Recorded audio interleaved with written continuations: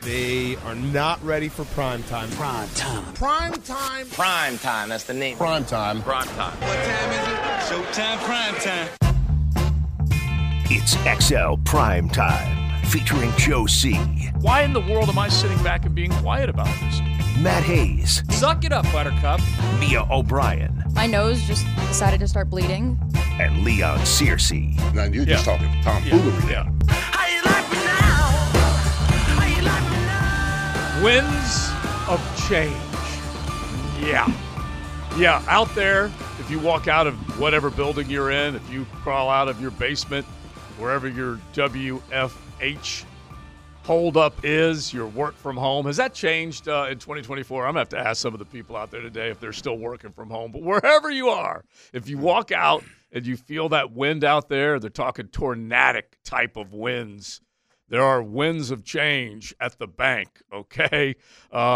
One side of the staff wiped out, basically. So we will get into it today. Beaver Chevy, Beaver Toyota, bringing you today's show. And you know what they want to do? They want to give you something brand new, and they want to give it to you at a great price. So if you are thinking about winds of change, you can head on over to Beaver Chevrolet on Phillips Highway, or find them online at beaverchevrolet.com and beavertoyota.staugustine.com in the AUG right there on US 1 if you are thinking about a brand new or beautiful pre-owned ride in a little winds of change in 2024. So as we begin the show, they wipe out the ACOY is now AWOL, okay? He is absent without leave. I couldn't wait to hear what your line would be with regards to the ACOY. It was the first thing I thought of when the news came that Mike Caldwell was relieved of his duties last night. And people may not know, we refer to it commonly as ACOY. It would be the Assistant Coach of the Year, and I kept stumping for him from time to time. So now it's from ACOY to AWOL. He is absent without leave, and he gone. And basically, they wiped out the staff. And so as we begin this, and Leon, I do think we all know, and we did this yesterday, we knew change was coming. Had to happen. We knew something had to happen to, it's the classic heads will roll. Anyway, your reaction, your immediate reaction. Well, I mean, listen, it's not how you start, it's how you finish. Yeah. I mean, if you look at this defense, at the beginning of the year, it kept us in games. You It did. You were able to stop the run, able to get turnovers, all that kind of stuff. There's a lot of those games in the first half of the season that we definitely would not be if our defense. Listen, KC's game is the keynote game that I look at.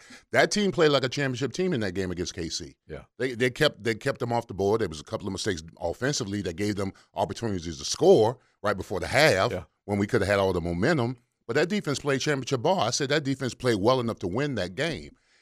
But you look at the second half of the season, especially the last 5 games, we give up over 28 points a game. Can't stop the run. We got injuries. We got a litany of injuries, guys getting hurt. We had issues with the pass rush, even though, we had 2 outstanding guys with Josh Allen and Trayvon Walker who had, outstanding seasons. We still wasn't getting after the quarterback. I mean, so it's a telltale of 2 seasons, one half of the season, the other half of the season. And when you have the colossal collapse that this team had, down the stretch, the grenade. Oh, yeah. You had to be thrown in. You got to blow it grenade. up. Somebody had to throw it in and call it out, and someone had to go. And me being in the locker room, you can't fire every player. You can replace staffs, and usually, generally speaking, if you let go of a defensive coordinator, then assistants are always going to be at risk because whoever's coming in is going to be looking at bringing their guys in. That makes sense. And that's what's so interesting is that they did retain 3 coaches.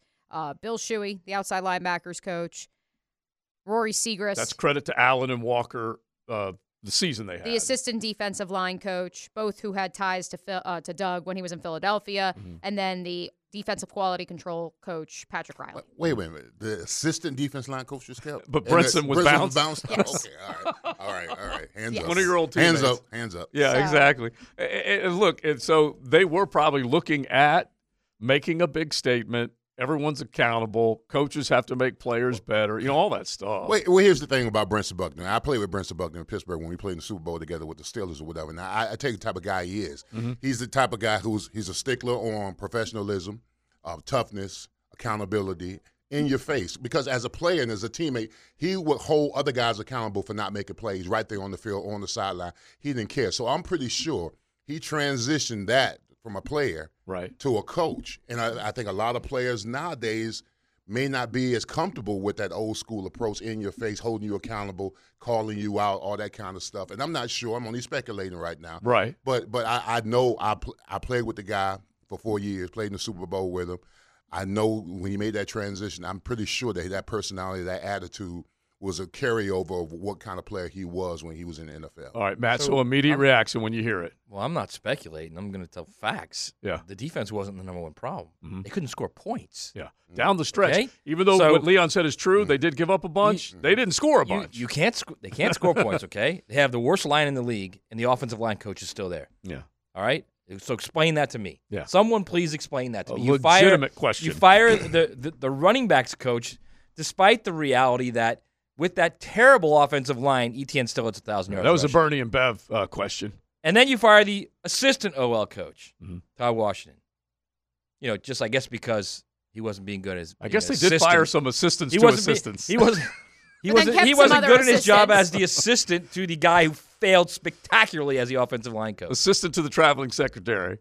I don't know whether that was honestly, maybe Coach Campo, who will be in later, he'll give us a little bit of a sense of is it actual game plan preparation that the assistants are doing? I get it that you feel comfortable with who you feel comfortable with when you're the head coach, and Sure. and when you face adversity, you want your guys around you because you feel like you can dig out of that hole with your guys. I get all that. Right. That offensive line was god awful. And look, I don't know how he stays. Okay, so we'll probably set it up as an X poll today. Okay, are you satisfied with the decision that Doug made to get rid of that staff, or do you want more? And if so, where? Because you can't blame the injuries. You know why? Because the Texans had 4 new offensive linemen came to Jacksonville in one game. The Titans in the last week of the season had the worst offensive line in the league. We're talking multiple situations. And ran for what? Over 200 against the Jags. Yeah, multiple situations. Derrick Henry wasn't touched for the first 100 yards. Yeah, where lines. Think about that. Yeah. Oh my gosh. Is that good? That's pretty good. That's pretty good. Like we said before, he was not dodging defenders. Defenders were dodging him. And so this multiple situations where you had line loss, meaning offensive linemen were out of other in games with other teams that this defense faced, and they could not take advantage of it, at least not often enough. That's for sure. All right, so JJ, the X poll will be: are you satisfied with Doug's decision to basically can most of the defensive coaches, or what else would you like to see? And just go ahead and see if we can't get some reaction there, because I do believe that there's problems on more than one side of the ball. I don't think we can get away from that. You can hit us on YouTube. You can search 1010XL and throw a comment out there. But honestly, there's both sides of the ball. One went up as far as giving up more points. One went down as far as scoring less. All I can tell you from the conversations, and I tweeted this out earlier, from the conversations that I have had in the past 24 hours, is that the most telling quote from Doug Peterson's press conference, and I'm going to read it for you, from yesterday's press conference, in part, he was asked about the next couple of weeks be filled with wondering why. Why was there this collapse? To which Doug Peterson said, "It started today listening to players and the private conversations I have with guys just to feel them and get a gauge. I think that gives you pretty good insight." He goes on to say, "I think I know the whys, which are my whys. They're not going to be your whys. It's all correctable and fixable moving forward. It's good information for me as I lead the team in the future into the offseason and into the offseason program and how I can begin to construct messaging and leadership." Those conversations he had with players yesterday must have directly correlated to why certain coaches were let go. He let them go. And Now here's all right, this is a basic question. Is he trusting the word of the player over the job that the coaches did? that's a great question, because we left the press conference yesterday feeling like he continued, and I know myself, and I don't want to speak out of turn, but a couple of my colleagues, contemporaries on the beat said that we left the press conference Sunday in Nashville feeling like Doug continued to say, if the players can't execute, then you can't blame the coaches. Mm-hmm. Now, per these conversations, made it seem like it was a personnel problem. Correct. You're not doing your job. Correct. You gave me these lemons, and I'm trying to make lemonade, and it's impossible to do that with the group of lemons you gave me. Right. But now, after these conversations, and from what I've been told, it sounds like those players went to Doug and felt that they weren't getting the coaching that they needed to be successful, to be put in a position. And whether it was they felt like their position group and their teammates in that room were in the right position, but hey, you need the defensive line to be working in the same harmony, so that the linebackers work in the same harmony, so that the safety. So you need every room pulling their weight. And it felt like, at least from what I have been told and from what I've read through Doug's comments and what I witnessed him saying yesterday in person, that there were certain groups that maybe weren't preparing the same ways as others that was showing up on game day.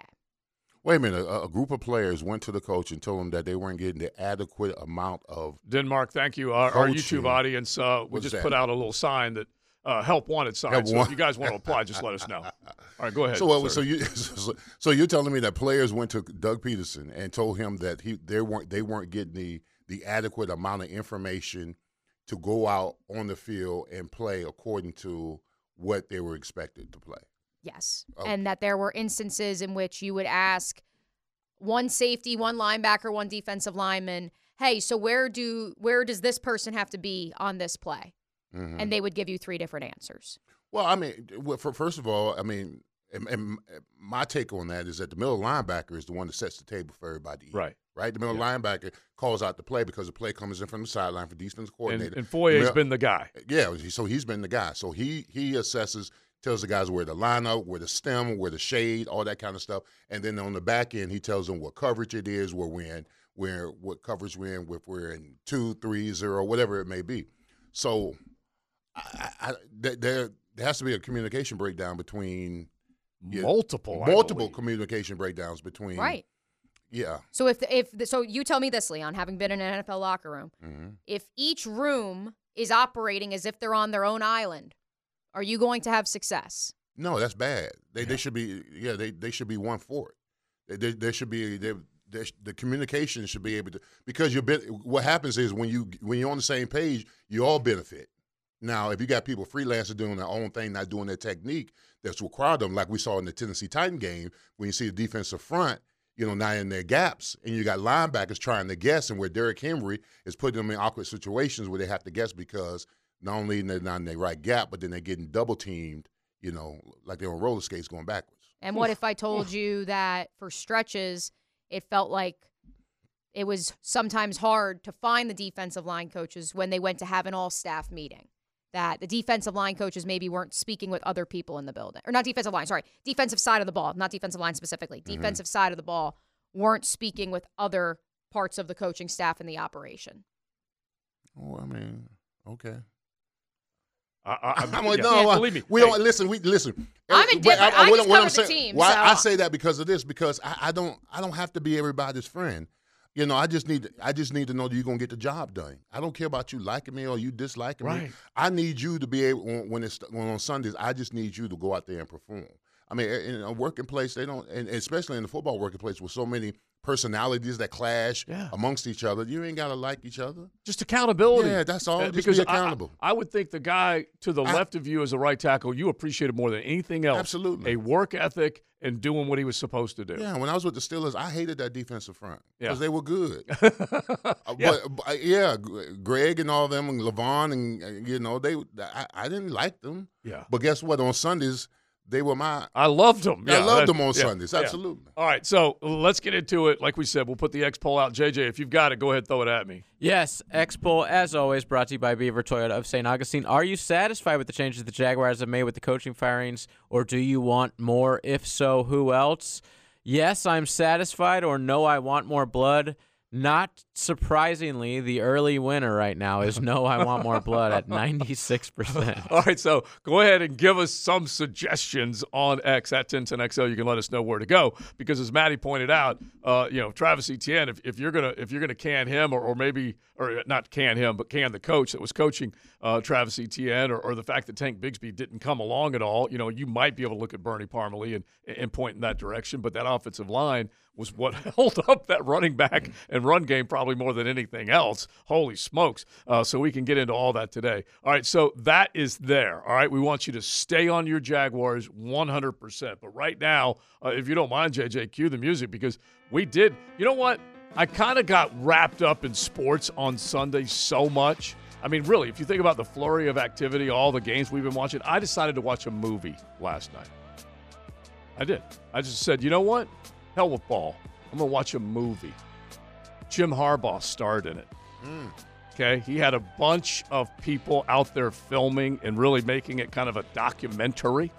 And he I went knew out there. Stallions was somehow. I nominate Connor as well as Jack Harbaugh for Best Supporting Actor in the Deweys this upcoming spring. I mean, honestly, he will be a candidate for a Dewey. He put it all together, man. Okay, it was cinematography at its finest. And when it was all said and done, I had no idea that there were stallions out in the Pacific.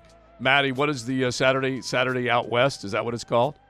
For the Pac-12? Yeah, at least for now. Saturday Out West. Right. So I had no idea. They had, is that being for the folded? Big 12. Yeah, it'll be Big 12. I had no idea they had Connor's Stallions in stadiums out west like they did. But bottom line is, I guess you have to live with the idea that the dude was suspended for half of the season and they still balled their behinds off and they kicked some tail. I liked Washington to make it a game last night, and then I came away, Leon. It wasn't too long. I came away and said, you know what? One team felt like they accomplished something to get there. The other team was not finished, and obviously Michigan finished it last night. Well, listen, that game last night, Washington could have had every play they were going to run. They still wouldn't have stopped them. Yeah, that offensive line, that was a thing of beauty.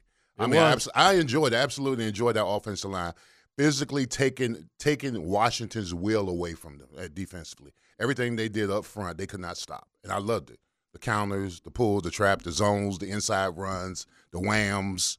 Got a little boring. Huh? Got a little boring. It did. Stop it! Stop it! Are you serious? Well, it was. Well, when they you got know into what? it, A lot of punts in I that thought you game, were a man. traditionalist. Lot of punts I thought in you that were a game. traditionalist, Matt Hayes. Matt, I was looking You around. want- I was looking around for Brian Ferentz, to be honest with you. You Because want- that looked like a Big Ten game. The It third was- quarter, I think there was It is like a Big Ten It is a game. Big Ten I game. They're know going it to play is. each It other was- October yeah, 5th. right. That was. But Matt, think about this. a little There bit were the average yards per run for Michigan halfway through this Like game was 17.3, 31 yards per tote.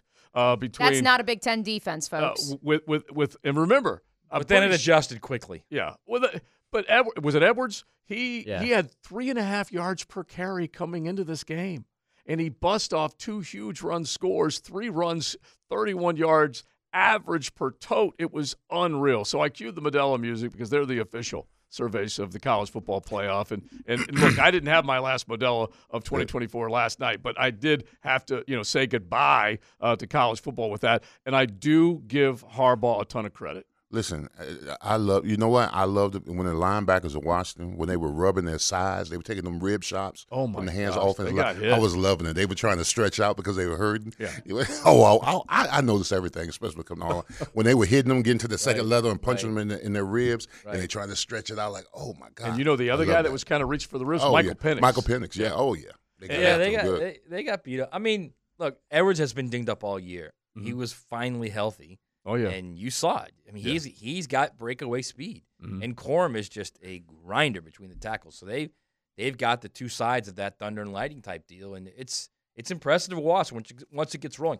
I mean, JJ played probably his worst game of the season. 10 McCarthy. completions. Yeah, so he really doesn't ever have to do a whole lot, and they still were fine without it. Yeah. So it was strange to see how.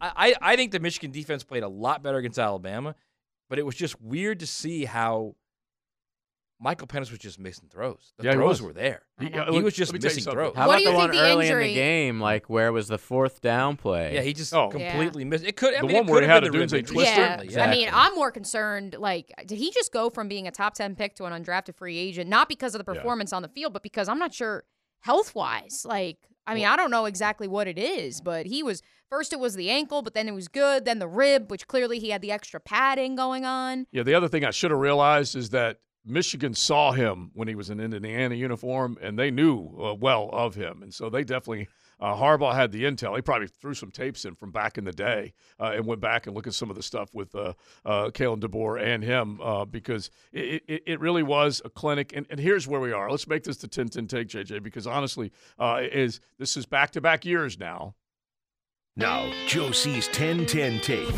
Slow smoked and served up by Sonny's Barbecue. Local pit masters since 68. You know what Sonny's is cooking up? We got a big game party giveaway, so be listening for that. We will tell you all the details as we get closer and closer to that. But Sonny's, you can expect them to serve it up hot and fast for you. So just go enjoy any one of your area Sonny's locations. Back-to-back years, the College Football National Championship basically has not been in doubt.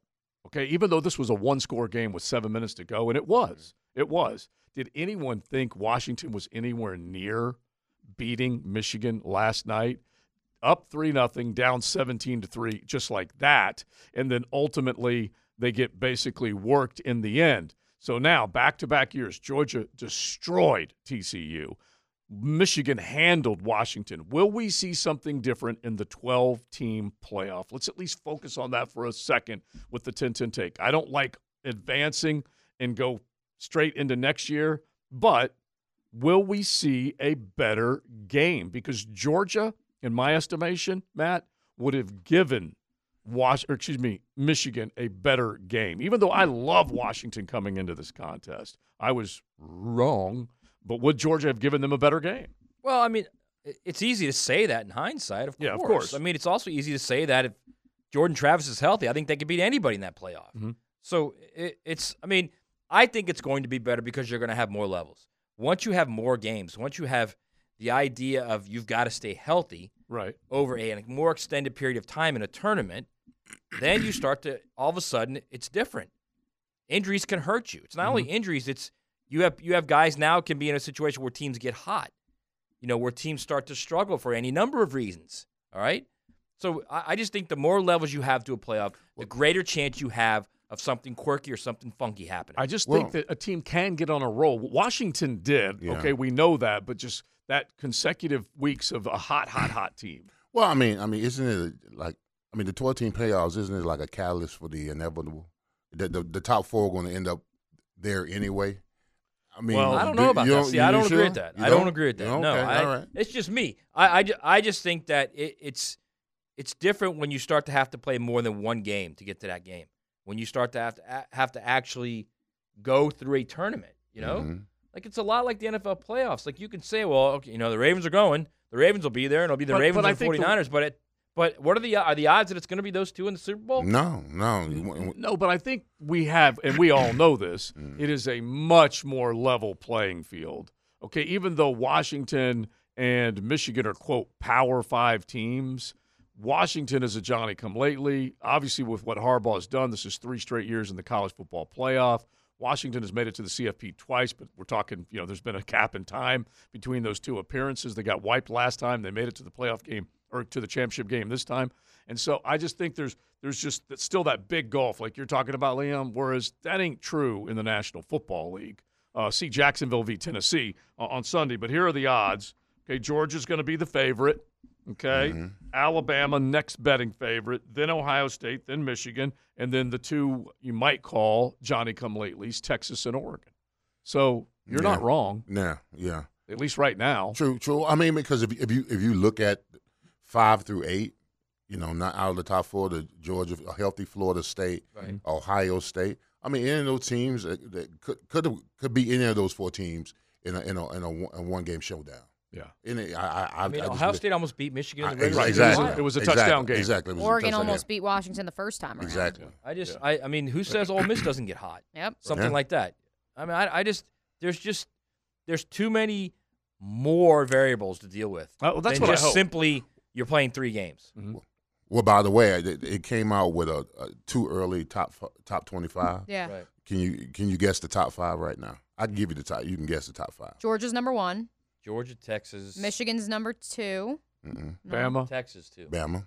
The top 5 is Georgia's 1, Texas 2, Alabama 3, Oregon 4, Ohio State 5, Michigan 6. Okay. Michigan just won the national title last night. If they had a 12-game playoff or 12-team playoff this season, who do you think Georgia would have I think won? Georgia would have. Yeah, I do too. At least that's the feeling I get. That's why I kind of chirped when everyone was upset that Florida State was knocked out, which I understand, but I also understand the injury knocked them out. That's why they did not get in.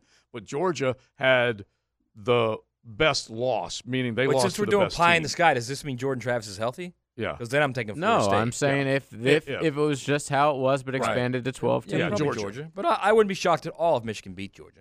Not at all. No. They might not have played. I wouldn't either based on what I saw, because up until these last 2 games, I hadn't seen anything from Michigan that made me believe that they were going to be able to go toe-to-toe with anybody offensively. Did you hear what JJ said? Yeah. And that's the key to everything. Yeah. They might not have even played. Yeah. Well, yeah. True. Yeah.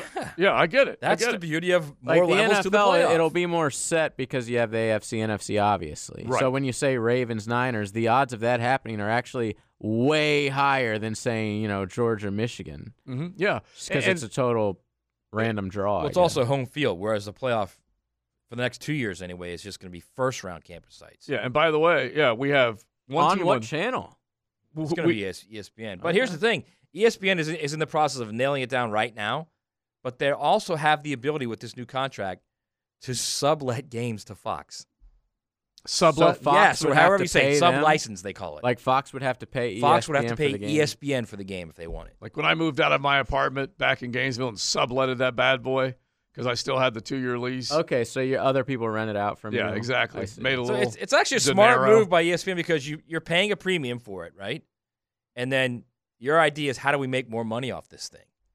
And if you're gonna give away one of the campus games or 2 of the campus games, to Fox, or 1 to Fox and 1 to NBC, or Why 1 wouldn't to they CBS, just keep them all? Right. That's because they'll pay a premium above what you paid. Okay. That's the just so hope. they can have programming. Yes, Yeah, so and they that way have can- programming. So they let's say it ends up being an average of $300 million a game. Okay, let's say Fox or NBC or CBS says, all right, we'll give you $400 million to give us that game. Yeah. It's nuts. It really is. As long as they don't have Dan Lanning on there again. Yeah. didn't like it? Stash No, works, dude. it sucked. Well, who would you rather have had? Which Wait, why? current Why coach? did it suck? I like Saban. I always love when they have Saban there. I like Kirby. Right, You know, but Dan Lanning is basically He wasn't Saban and Kirby. exciting to me. I don't know. Or he wasn't interesting to Really? me. I don't know. I thought Wow. he was like super You were low. No, I enjoyed the broadcast, coach. I actually. I like thought Chris I and, love Fowler. I Kirk love were Fowler. amazing. Unfortunately, Leon texts us in like the 4th quarter, and he's like, I'm really not enjoying Pat McAfee on the broadcast. I'm like, what the hell channel are you watching? Which is hilarious. Did you stay on the Yeah. Deuce? Is that what you did? Yeah, Oh, I mean, so he was on ESPN too. I was on Yeah, ESPN. the Deuce, yeah. Okay. Yeah, I was getting irritated. Yeah, that is the Deuce, is what it is. That is. You know what? I love Fowler. I actually think he's the best play-by-play I guy. love ever. Fowler. He's got But it I will so say this. good. He's my number one cat. I didn't like the way he signed off Yeah. with the asterisk thing. I didn't like that at all. Yeah. Oh, I did did not he? like that at all, About yeah. the cheating? I He did- talked about, whether you think there's an asterisk or not, and I'm thinking, Oh, he did? Don't do that. I didn't hear that. I love it. That was after. Okay, so that they signed off from the game. They went back to him real quick. You know, Okay. Sports By Center the does way, that, and then he did it. This is, and tell me if I'm wrong here. This is the first time I've heard Jim Harbaugh say we were innocent.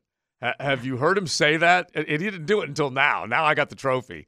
We were innocent, and I'm like, I don't mind Fowler saying that because it was nothing but scandalous. What is he innocent questions of? around this whole deal? Like, what's he claiming that he's innocent of? He's okay. Yeah. He's claiming the first We'll investigation. play the soundbite coming up. The first It's just NCAA like- investigation is Yeah. We were innocent. Is illegal contact with players during the COVID. Yeah. During the COVID, before the Big Ten had the quote return to play. Remember that return to play. Yeah.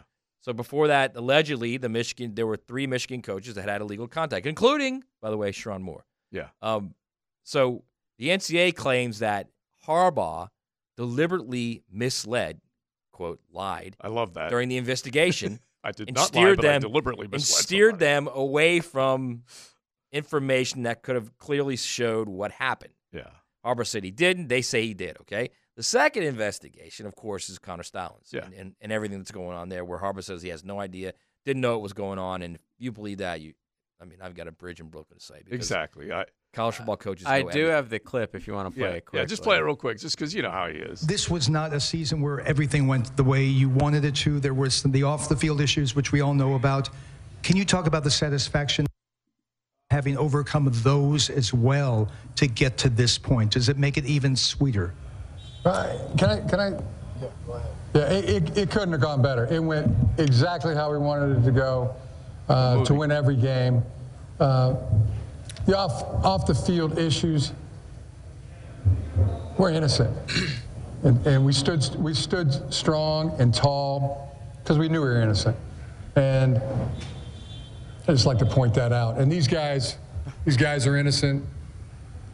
Okay. And innocent. Yeah. Let me see if I can mean, say it. the university fired the linebackers coach 70 okay? times. Yeah. And then the university So accepted the vague. Big Ten's 3-game suspension. Okay? Unreal. So, All right. LA or We- Vegas next? That's my only question. So we'll stay on the college football playoff. Innocence. Billy Joel wrote it. Jimmy Harbaugh starred in it. And then we'll get back to your Jags. Who do you want to see coordinating this defense? Let's get into all that coming up on XL Primetime. That just happened. Brought to you by Florida Home AC, the official air conditioning partner of the Jacksonville Jaguars. Well, here's a bit of good news for you, Duval. The Tennessee Titans have fired head coach Mike Vrabel. Or at least according to Adam Schefter, it was a firing. According to Ian Rappaport, it's a parting of ways. The reports say that Amy Adams Strunk, the principal owner of the Tennessee Titans, wanting fresh perspective in the coaching staff after a 6-18 stretch over the last 2 seasons. Of course, as Kevin Clark of Omaha Productions and ESPN points out, the best candidate for the Titans opening is probably Mike Vrabel, which means it was a mistake to fire him, which means good news for the Jaguars because Lord knows who Tennessee will try to. He got over on Duval that last time, so this might be the last time I get to say suck it, Mike Vrabel. But at the same time, he is a good coach, and he made some chicken salad on Sunday out of you-know-what, Leon, Yeah. and he gave the other stuff to us, unfortunately. Well, I mean, 2 years ago, they was a number 1 seed. Last year, collapsed, and then 6 wins gets you bounced. Seems to be the regimen for getting fired. He probably needed to be wrong. Collapse, 6 wins, and bounce. Yeah, but it's just like, as bad as that is, Yeah. he figured out a way to ruin Duval's dream, that's for sure. It stinks, but I do wonder, and we'll go through this because this will be the constant, what's going to happen next. Like we said, we're going to talk about who the next defensive coordinator you think should be here in Duval. But there are openings everywhere, including Arthur Smith getting bounced up in Atlanta. That was a 7-win club, and I thought he deserved to go, okay, especially the way they played this last game against New Orleans. I was never really a fan, but it seemed to me that Arthur Blank, the owner of the Falcons, and let's just throw Adams in, any of these owners into the conversation, they want to talk to Jimmy Harbaugh. They want to talk to him. Mm-hmm. And at least the way it's been reported, and correct me if I'm wrong, but I believe Schefter and Rapp and these guys have basically said the only one that I've heard right now is that there's interest on both sides is Mark Davis, the Raiders, and Jim Harbaugh. Has anybody else heard any more than that? At least I haven't right now. I mean, there's the logical route back to Southern California where he grew up. Sure. And then he'd have Justin Herbert. There's a lot of Bill Belichick, who, by the way, is still the head coach of the Patriots as of this writing. And was open to discussions on how to make the team better. Right. That's There's the smoke reporting. of, like, would he want to go to Washington so he can go sail on his sailboat in Annapolis and they get a fresh start and a flashy name.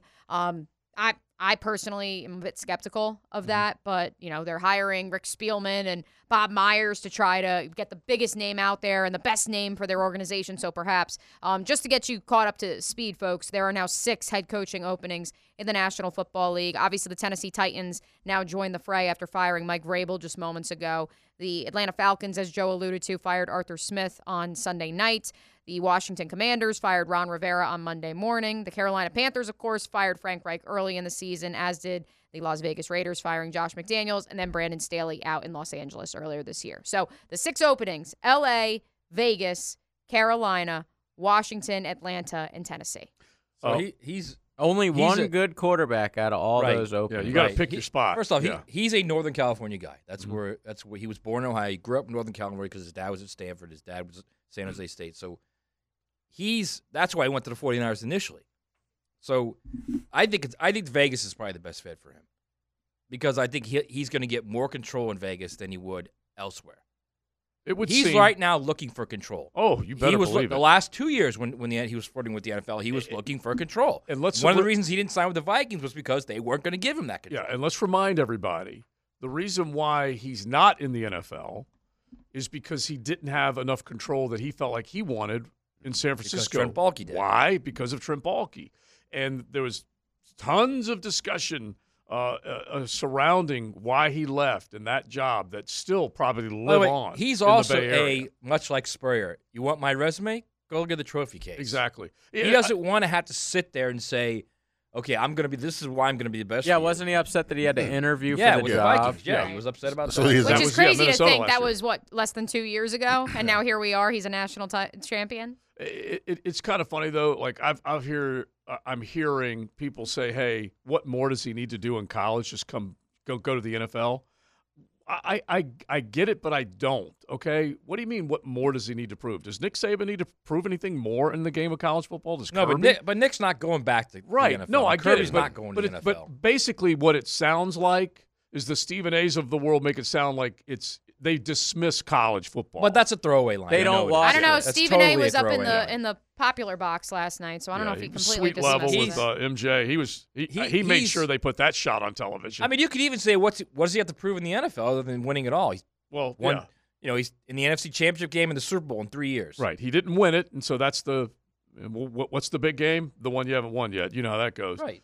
But all right, so here's one off the text line. We'll get back to the defensive coordinator here. I like the DC from Atlanta since they're replacing their staff. I'd take him, did a good job up there. Maybe poach someone from the 49ers or Baltimore. I would say Wink, but his style might be too aggressive to use with the players we have. And so here we are again, Leon, is that we're going to find out, is it a 3-4? Is it a 4-3? What players do you have that best suit one versus the other? 3-4 is designed to stop the run. They did that for a minute until the end. So anyway, what direction do they go? Well, your defensive coordinators, your personnel groupings is going to dictate whoever you bring in here. Mm-hmm. I mean, if the guys that you have right now aren't a good fit, that's why you have free agency. That's why you have the draft. That's why you develop guys. I mean, you're going to keep your bookends. Your bookends had an outstanding season this year, but the guys interiorly, they're all in question marks, especially down the stretch. Their inability to get a pass rush, inability to stop the run. Whether you run a 3-4 or you run a 4-3 here, you've got to do something with that interior there. Now, we've got the middle linebacker. The outside linebacker came along a little bit, whatever, but more is going to be demanded of him. Although he played a lot better, more is going to be demanded. And then on the back end, what are you going to do with Tyson Campbell? What are you going to do with Cisco? Mm-hmm. So whoever comes in here, there's going to be personnel groupings depending on what he's going to bring here, what he's going to bring to the table. But this roster, is it not built around an odd front? Yeah, it is. It's built around the odd front. So you have you're going to change what you do. Yeah, but so let's say you go to even front. All of a sudden now you need more interior guys. Well, that, but also from what I've been told and knowing how Doug Peterson views the future of the National Football League, most of these defenses are lined up, and at least the defense they were trying to run here are lined up in nickel. They're lined up in dime most of the time. Yeah, take a look at the base number the base defense really doesn't matter. matter. Majority of the time, we play bare. We played with a straight up nose, 2 3s, and 2 outside backers. Yeah, five front. Yeah, we played the bare front. Mm-hmm. So bare 4-3. It's just about the grouping. But you want to get guys in here that are going to be impact players. You got the two. You got the 2 outside guys. Now you need somebody interiorly that's going to be impactful. Yeah. That can stop the run and get after the passer. And if you were to go to a 4-man front instead of an odd-man front, and we'll ask coaches later on, yeah, you'd have to look at personnel. But at the same time, like Logs was saying on Jaguars today, and I don't know whether, we've seen Josh Allen and Trayvon play in a 3-4, and both did thrive as outside linebackers. But there's also a belief that both of those guys could thrive in a 4-man front. Josh Allen did as a rookie. Exactly. Mm-hmm. So if you have the right guys next to him, like right. we've talked about all the time, is that you need those interior guys like a Calais next to Josh Allen back in 2017 when he first got here. So those are the decisions that have to be made, or 2019 for Josh Allen.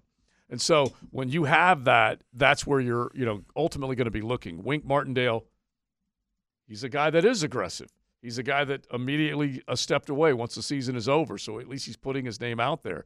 Take a look at what Vic Fangio did down in Miami. Yep. For much of this year. That's probably the best example of personally, again, this is just based on various conversations I've had, where I believe Doug Peterson's head is at, is that similar to Mike McDaniel, you hire an old head, they run the defensive operation, especially if they've been a head coach in the past. Right. Like Vic Fangio Vic has. knows. Like Mike Zimmer has. You put them in a silo, they run the defense. That way, as much as Doug this year said he wanted to be more involved in more facets of the game, he can become the babysitter for you-know-who on the offensive side of the ball. Well, I mean, here's another thing, Dave. You bring in a defensive coordinator who's aggressive. We got to be able to play press man. Yep. This back zone and giving guys that that's Gus Bradley-ish that's not going to work. Not with this personnel. You're going to need the personnel that's someone who's going to be able to play press man. So I did look. Do we have anybody like that right now? So I felt the same exact way last night, Leon. And so we did look it up. Wink Martindale did play a little more zone because of the personnel with the New York Giants this year. So can he change? Yes. Could Mike Zimmer change? I'm not so sure. We'll ask Coach Campo, who, of course, employed him once upon a time down in Dallas when he comes in at 2 o'clock, because I think that's a big part of it. More so than the 4-3 versus the 3-4 front. I think the bigger question is you have been drafting guys, i.e. look at in the Urban season, once Joe Cullen got here and said, I'm going to run a man defense, and then quickly learned that Tyson Campbell doesn't play well in a press man defense. He needs to play in that zone because then he can turn his head around and actually get to the ball. And once they did that and they shifted to more of a zone in the second half of 2021, that's when you saw Tyson all of a sudden. It was like, oh, now the light bulb's coming on. And if he's supposed to be your marquee player in the secondary and he can't be a press man corner, then it brings into question the personnel. Yeah, well then if you can't play press man corner, that means means your guys up front are getting home. They got to get home. Yep. Or it's going to be kiss the baby. And it comes down to the the essence of ball is, can you dominate at the line of scrimmage and can you win on third down? And in this particular case, the offensive line is not winning on third down. They're not dominating. They're not as physical as they should be. And on the other side of the ball, yes, those two, Josh Allen and Trayvon Walker, ultimately got to the quarterback double digits. I'm going to see if I have my numbers here, because it kind of blows you away when you start thinking about what the other guys didn't do. 13 sacks. Yeah, when you think of what the other guys didn't do, and I'll pull the numbers up just to make sure I have it right, but when you had Josh Allen with right around 15 sacks. What did he end up with? No, 17 and a half. 17 and a half, is that what it was? And so 17 and a half sacks. Trayvon, the rest at 13. Yeah, and I'll pull the numbers up just as far as the rest of the team is concerned. Okay, you got two guys that were right around a total of over 225 sacks, and the other guys, I don't even know what they added up to. Maybe a little less than that when it's all said and done. See, I also That's think not acceptable. Tyson Campbell can play man. He was hurt a lot this year. If you're running around with a hamstring injury a majority of the year, it's difficult. Yeah, it's a difficult spot to be in. I think last year he showed he could play man. Yeah. So I think he's fine. I really do. I think when he's healthy, he's fine. Well, here's what going back 2 years ago, what the problem is that Shaq was lost in man. They had to put him in his own situation, and that was when Campbell was basically a baby in the NFL. And so they had to do whatever they could to make sure both of those guys figured it out. Well, they came into year 2 of Shaq as a free agent and Tyson Campbell, second-year player, and they finally figured it out where they went away from zone a little bit, or went more zone and man. Because remember, all the stuff we talked about, they didn't even know how to coach it 2 years ago, which is nuts to think about. There's a lot of communication that had to be involved this past year. Yeah. A lot of passing off coverages. That nuts. It just didn't work. Yeah, nuts to think about. But then that gets down to, then what do? Do you then suddenly become, all right, then you're a Mike Zimmer team where you're just going to be aggressive? Or you tell Wink Martindale, let's be aggressive, or whoever it is. Yeah. Brandon Staley, whoever. Right. Do you then suddenly become, all right, well, then we're just going to get after it. And if we get beat, we get beat. Yeah. If not, we're going to make a play. And heck, there are plenty of guys out there that have done great jobs defensively, but you do have to find philosophically what you like to see. And the basic success in the National Football League has, by and large, of late, come through the passing game. We all know that. They do run the ball. There are still people that run the ball, but the main defenses out there are playing in nickel, playing more with guys on the back end than the front end to make sure they handle the pass. No, I mean, there's no doubt. And and I understand the idea of you can't just be blitz all the time, but philosophically, we're going to be a majority of what we do is going to be a man, and we're going to try and get the quarterback. Yeah. And we're going to allow our guys and just say, look, you've got to work. You've got to cover. Because what they were doing was not working. Their linebackers, how lost were their linebackers in coverage this year? It really started to show itself again second half of the season. We talked Not only about that, how lost were their safeties in coverage this year? Well, yeah. Look at the number of yards they gave up all year long. Okay, and that was with an actual pass rush starting to show up a little bit. It's just, to me, there's just way too much zone concepts out there for them. And I know they played majority zone, and I get all that, but I think you got to move a little more toward being aggressive. What troubled me is the communication breakdowns in week 14, 15, 16. Yeah. I mean, those things you're supposed to rectify early on in the season.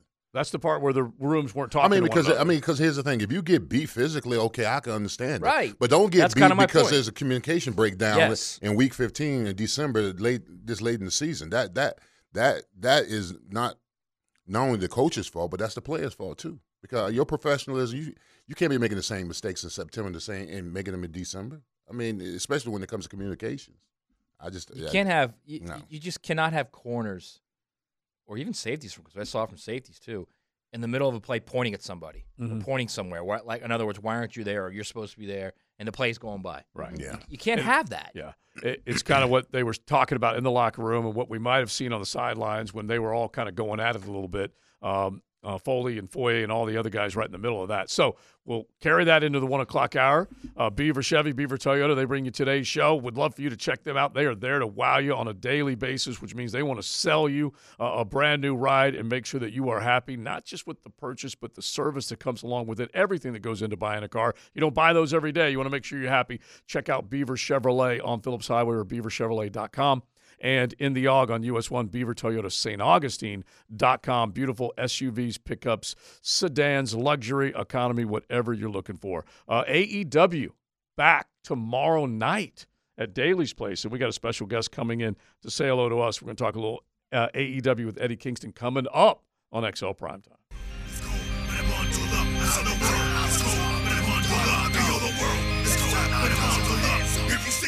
Grilling up lunch with Leon and the Sausage Dudes. Sausage with a purpose on 1010XL.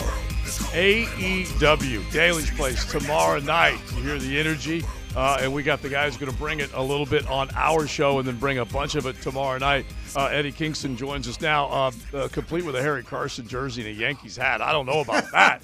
Welcome in, Eddie. How are you? I got my Timbs on. Yeah. You're straight from the Bronx, and so you're wearing and rocking those Yankees and Giants colors proudly. Yep, of course, man. Like, that's what we do in New York. We always represent our teams, no matter what. All right, so you've been with AEW since 2020. Yeah. Continental champion. Did you defend that title the other night? Yeah, I did. I did it against Trent Beretta. Now, All see, three we titles. want to. You beat Trent Beretta, but we've got a guy here named Trent Baalke, who's the general manager of the Jacksonville Jaguars. Could you wrestle him and maybe take that title away? Or? Please. Nah, he don't want none of this. He knows better. Tony also knows better. He doesn't want to do that. How has AEW been? Because we talked about it going back to 2020, basically with the pandemic, and we would have Jim Ross, on here from time to time, because you guys wrestled almost exclusively at Daly's Place for a long, long time, and now the circuit is once again all over the place. Yeah, no, but it feels good to be back at Daly's Place. You know what I mean? Back in Jacksonville. This place holds, Jacksonville in general holds a special place in my heart. Mm-hmm. Because, at the time before I signed with AEW, I was, an independent wrestler, but I was selling my gear so I could pay for my mortgage and not knowing when the next show was going to be. So when AEW picked me up and signed me up, it changed my life. And Jacksonville has a lot to do with that. And like you said, we were here constantly. And that we had to be here. So I fell in love with the place. So, Eddie, give us the origin story. When do you first become a professional wrestler? Born in Yonkers. You're obviously a huge New York sports fan. Yeah. How do you get into wrestling? How do you come to be in AEW? All right, so I get into wrestling because my beautiful Puerto Rican mother couldn't keep me quiet, or I wouldn't calm down unless there was wrestling on. And God bless her, she just went, I'm going to age myself here, but she would go to a place called Video Visions and get me VHS tapes of any wrestling. It didn't matter what it was. And I would actually sit down and shut up for 2 to 3 hours. So I just fell in love with it there, and then got out of high school. Had some trouble as a teenager. I was a little wild. Yeah. And when I got out of high school, my uncle got me into a local 580 ironworker. Mm-hmm. And I looked over and I saw these guys like 60, almost 70 years old, still working, coughing up a lung, drinking on the job site. And I said, man, there got to be something more than this. And I always wanted to be a pro wrestler. And I just looked up schools on AOL, folks.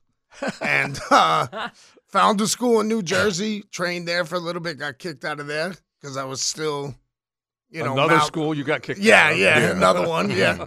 About the fourth one. Well, not wrestling-wise. But anyway, found another school, and then everything else was just, everything else is history after that. Now, Eddie, you from the Boogie Down Bronx. That's what it's called, the Boogie Down Bronx. Boogie Down. Originally raised in University Avenue in the Bronx. Okay. And then moved to Yonkers when I was about 10 years old, YO. Okay, all right, cool. Because I was thinking now, you're a wrestler and everything. There's a couple of particulars on this staff and on this team that I wish you could come the ring ropes off of. I gotta get. I'll give you the list before we leave. I'll give you the list of people. Give them the elbow off the high ropes or whatever. I got it. Now, I don't jump off the top. You don't jump off the top ropes. No, I just keep it nice and simple. I'll just start chopping you in the chest. Okay, just chop you in the chest. Yeah. That's all. Trying to knock the wind out of you. Now, when it comes, you're a wrestler. I'm a ball player. And when it comes to training, I mean, is there similarities in how you get ready for a match? Because I know before a game, I'm zoned in, I'm intense, I'm focused on all that kind of stuff. What's your regimen before you get going as far as a match goes? People have told me this because I really don't know. I just kind of get into it, and I'm there. They say, in the beginning of the day, I'm joking around, all that stuff. They said as soon as we get closer and closer to showtime, I become more serious. Gotcha. And I go to the doctors, thank God we have doctors at AEW, they warm us up. You know what I mean? But before that, out on the independents, just stretching the whole day. Yeah. Getting ready, and then right when it's time and I'm at the curtain, that's it. I'm in that zone. Now I had a particular music I would listen to right before a game.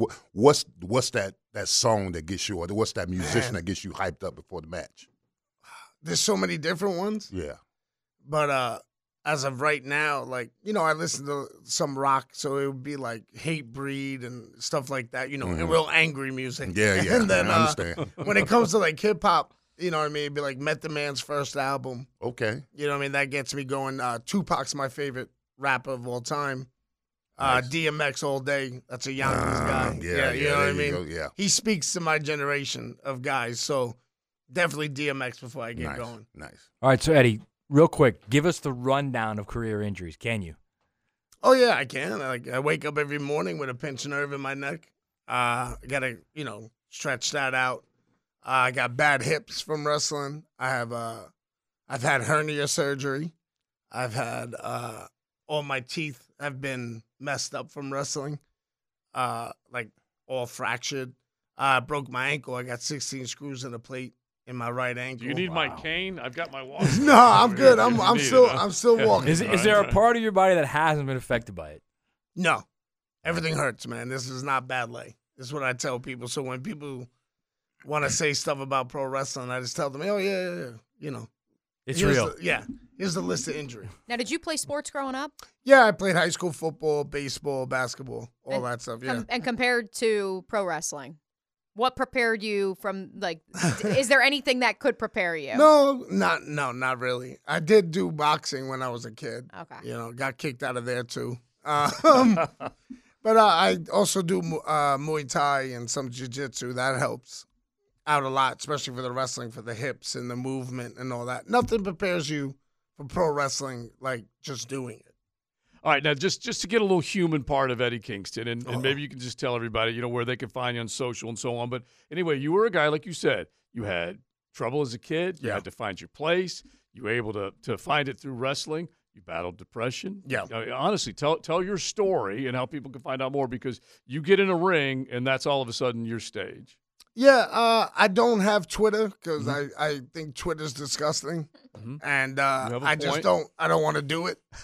That's just me. Sorry, especially today. It's an abyss of despair. No, it's just not even that. It's just I come from a generation where people's opinions didn't matter, and now all of a sudden they do. Everyone has to have one. I kind of feel like people forget what we learned as kids. Like, if you had nothing nice to say, don't say nothing. Mind your own business. Don't be a tattletale. Listen to Matt's. What's Matt's slogan on Twitter? It's the greatest worst thing ever. Yeah. Greatest worst thing ever. So I stay off it, so I deleted it. I know the social media team at AEW was not happy that I deleted my Twitter, but I got Instagram, Eddie Kingston 81.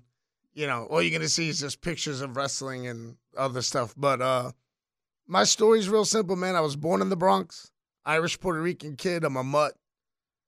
Grew up with a bunch of tough Irish guys, and a bunch of tough Puerto Rican women. And I was raised to be an underdog and just fought my whole life, just didn't like, being teased or picked on. And, with the mental health stuff, I learned that later on in my life, what was going on. I understanding why I hated myself and why I never thought I was good enough and still working on it. I know when I talk to people, they're like, oh, but you're doing this and that. I go, yeah, it's still a struggle every day. You know what I mean? Yeah. And just pro wrestling really gave me something to hold on to and gave me something to do and strive for. Like I needed something. I couldn't just be an iron worker. I couldn't just be a union guy. I needed something more in my life. There's nothing wrong with that. Yeah. You know what I mean? Because my whole family's union workers. Yeah. So there's nothing wrong with that at all. It fed me for years. Yeah. But I just wanted something more. Yeah, I love that. Now, Eddie, let's talk about your profound love for a team that I despise. Your profound college football love for who is it? What's your team? The Fighting Irish. The Fighting Irish. Notre Dame, he just baby. happens to be a Fighting Irish. Me being a Miami Hurricane, on my hierarchy of hate, y'all sit atop of it. You're close. We're close. We're close. Who's in front of us? Man, I can't stand Boston College. Okay. And that's because as a kid, last time Notre Dame was really, really good. Yep. They beat Florida State. Charlie Ward was the quarterback. Yep. They beat Florida State. They're ranked number 1. I'm just over the moon happy. They play Boston College. Boston College beats us. 93. Yep. Yeah. And I just, ever since that day, I've hated Boston College, USC. I can't stand. Couldn't stand Pete Carroll. Still can't. You know what I mean?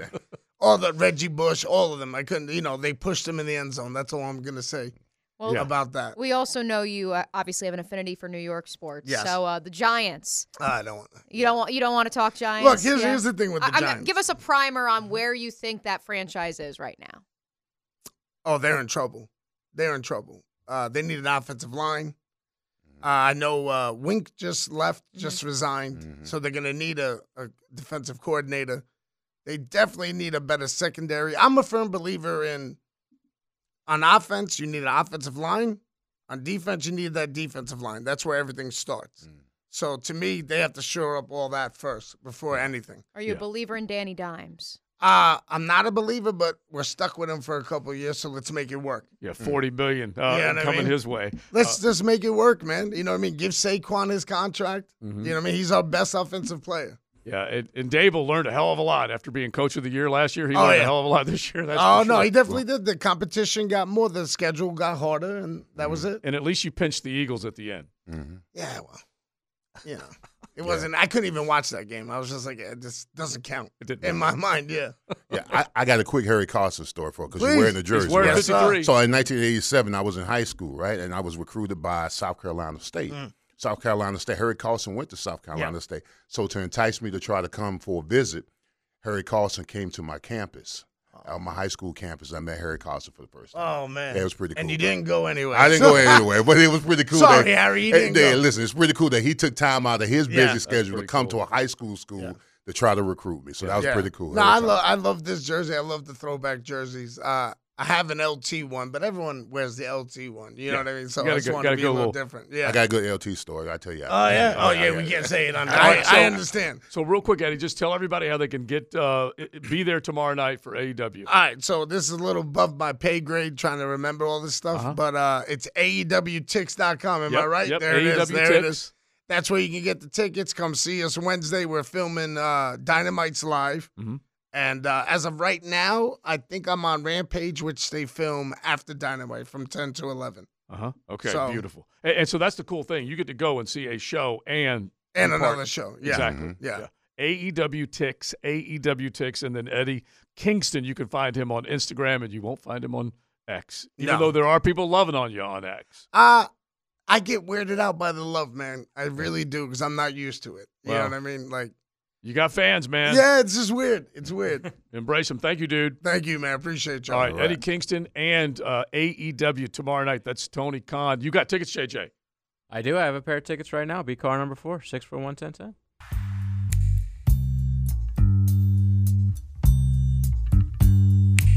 Some people stay far away from the door if there's a chance of it opening up. They hear a voice in the hall. Grilling up lunch with Leon and the Sausage Dudes. Sausage with a purpose on 1010XL. JJ been killing it with some of the song selections And over the last 24 hours. It kind of all comes together because we just had, Eddie Kingston from the Bronx and Billy Joel. He is all New York. Well, he's from Long Island. So yeah, but he's all New York. Close. And then an innocent man, he and Jimmy Harbaugh. So I appreciate, JJ, the reference that we had earlier that you're able to work that in because Jimmy Harbaugh, it's like he was a fifth grader and they said you need to use this word in a sentence 5 times in the next 60 seconds. And he did it. We're innocent. I'm innocent. We're innocent. We're all innocent. The funniest part was it was a question for Blake Corum. Yeah. And he's like, let me take this. We're innocent. Yeah. They're all We're innocent. innocent. Okay, 12 angry men. I mean, it was just crazy. I didn't see. Did Brad Galley get a hold of Jim's parents again? That's really what the only storyline I'm still rooting for. His dad he's like a carbon copy of his dad. They look exactly alike. They really do. And somehow or another, he still looks like he has khakis on, whether he does or not. It's just the way he looks. The glasses do it for him and everything.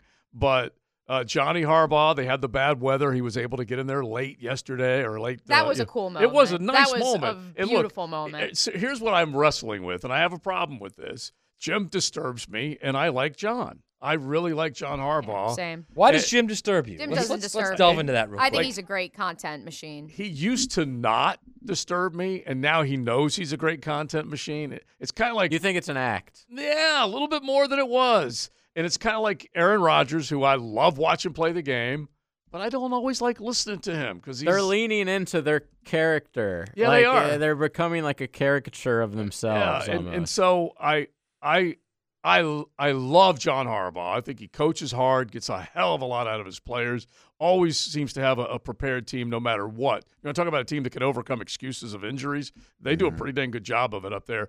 But then Jimmy just kind of grates on me, and then they were cheating, and everyone seems to think it's okay. How do you not like a guy who refuses to eat chicken because it's, quote, a nervous bird?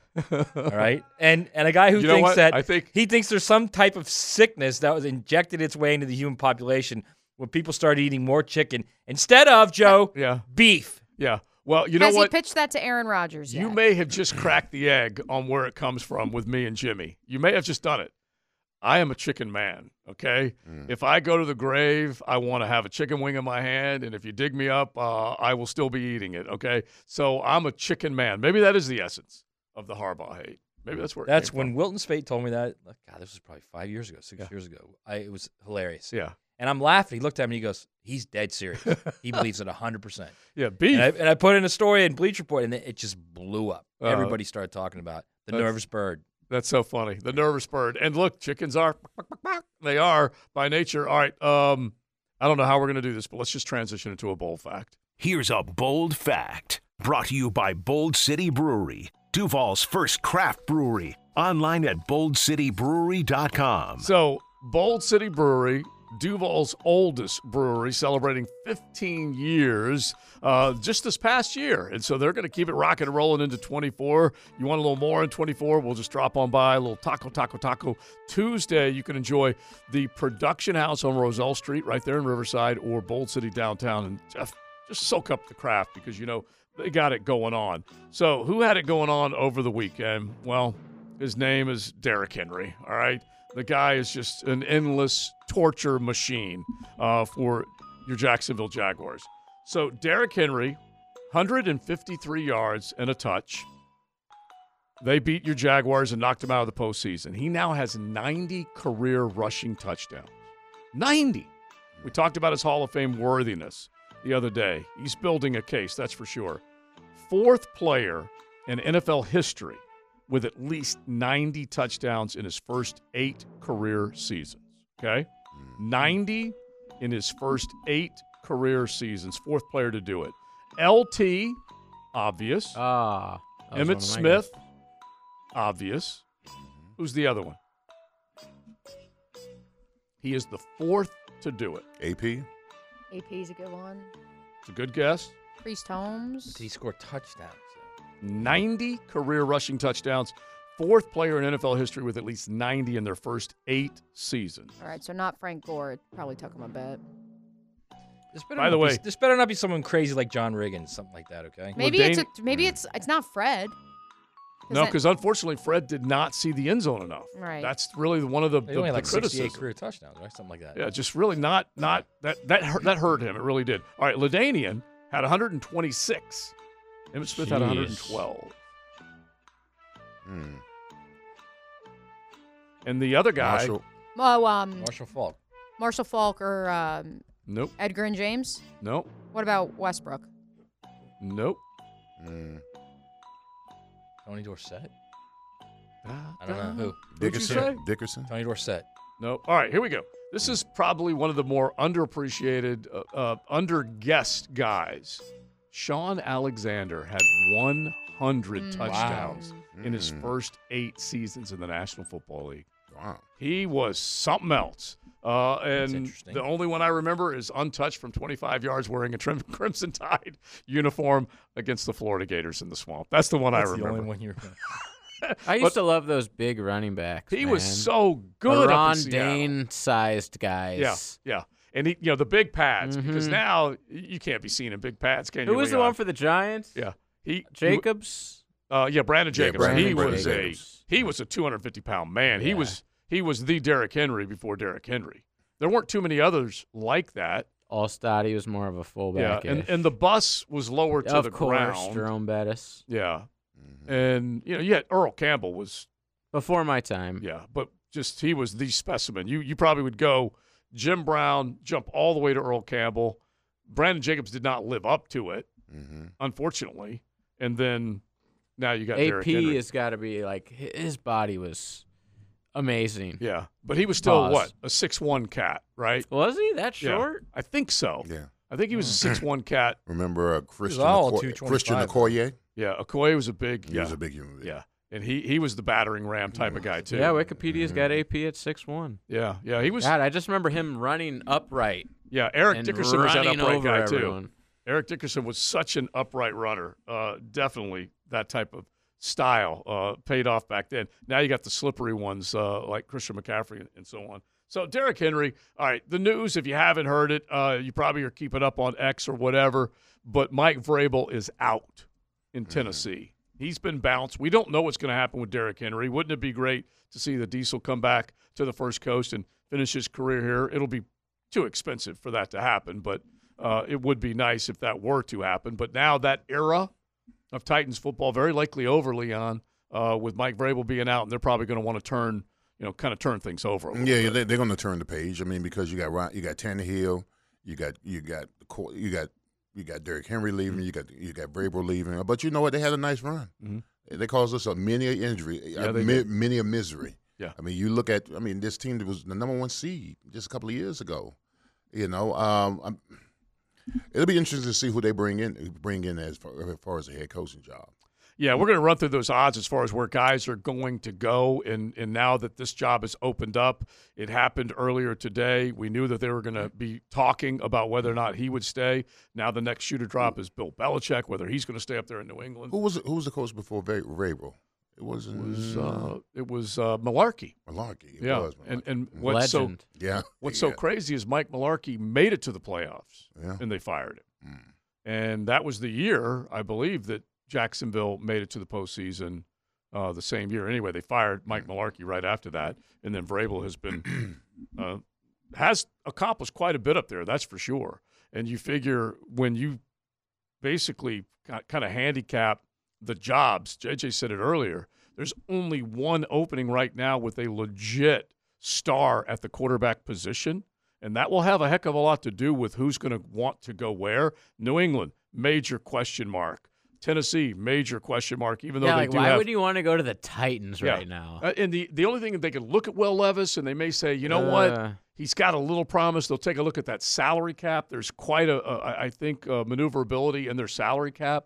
But, yeah, it's going to be tough to attract somebody there. I think they're going to have the third most cap space. They've got quite a bit to work with. You got the Atlanta Falcons. They don't know what they're doing. Desmond Ridder certainly was not the answer there. Vegas, Aiden O'Connell and and then you kick it out to L.A., and you know that the L.A. Chargers got the most attractive guy in Justin Herbert. And we see you Nooners on the text line brought to you by Lifetime Enclosures clamoring for Mike Vrabel to become the defense coordinator here in Jacksonville. Yeah. I just don't see a world in which it's happening because, yes, there's only 6 openings as of now. Mike Vrabel should be choice number 1 outside of maybe Jim Harbaugh for all 6. And that obviously is not including Bill Belichick because he is still technically the head coach of the Patriots, which if that opens up, obviously then Vrabel perhaps becomes choice number 1 there too. Mm-hmm. But I don't see a world in which unless he decides to take himself out of the running and takes himself out of coaching for a year, I don't see a world in which Mike Vrabel is not a head coach in the National Football League next year. It's just step back, shave the stash, create a new look, and then lay out for a year, let them pay him. What was he? He had 1 year left on his contract, I'm pretty sure. Oh, yes. Yeah, I believe he had 1 year left. And so talking about Vrabel? Yeah. Yeah, so Diana Rossini said about 30 minutes ago, they believe trading Vrabel was too complicated and would take too long. Okay. They wanted to move on quickly. I was told Vrabel never asked ownership for a trade or asked out of Tennessee. Right. And so the other half of this is, did New England inquire at all about maybe trying to do something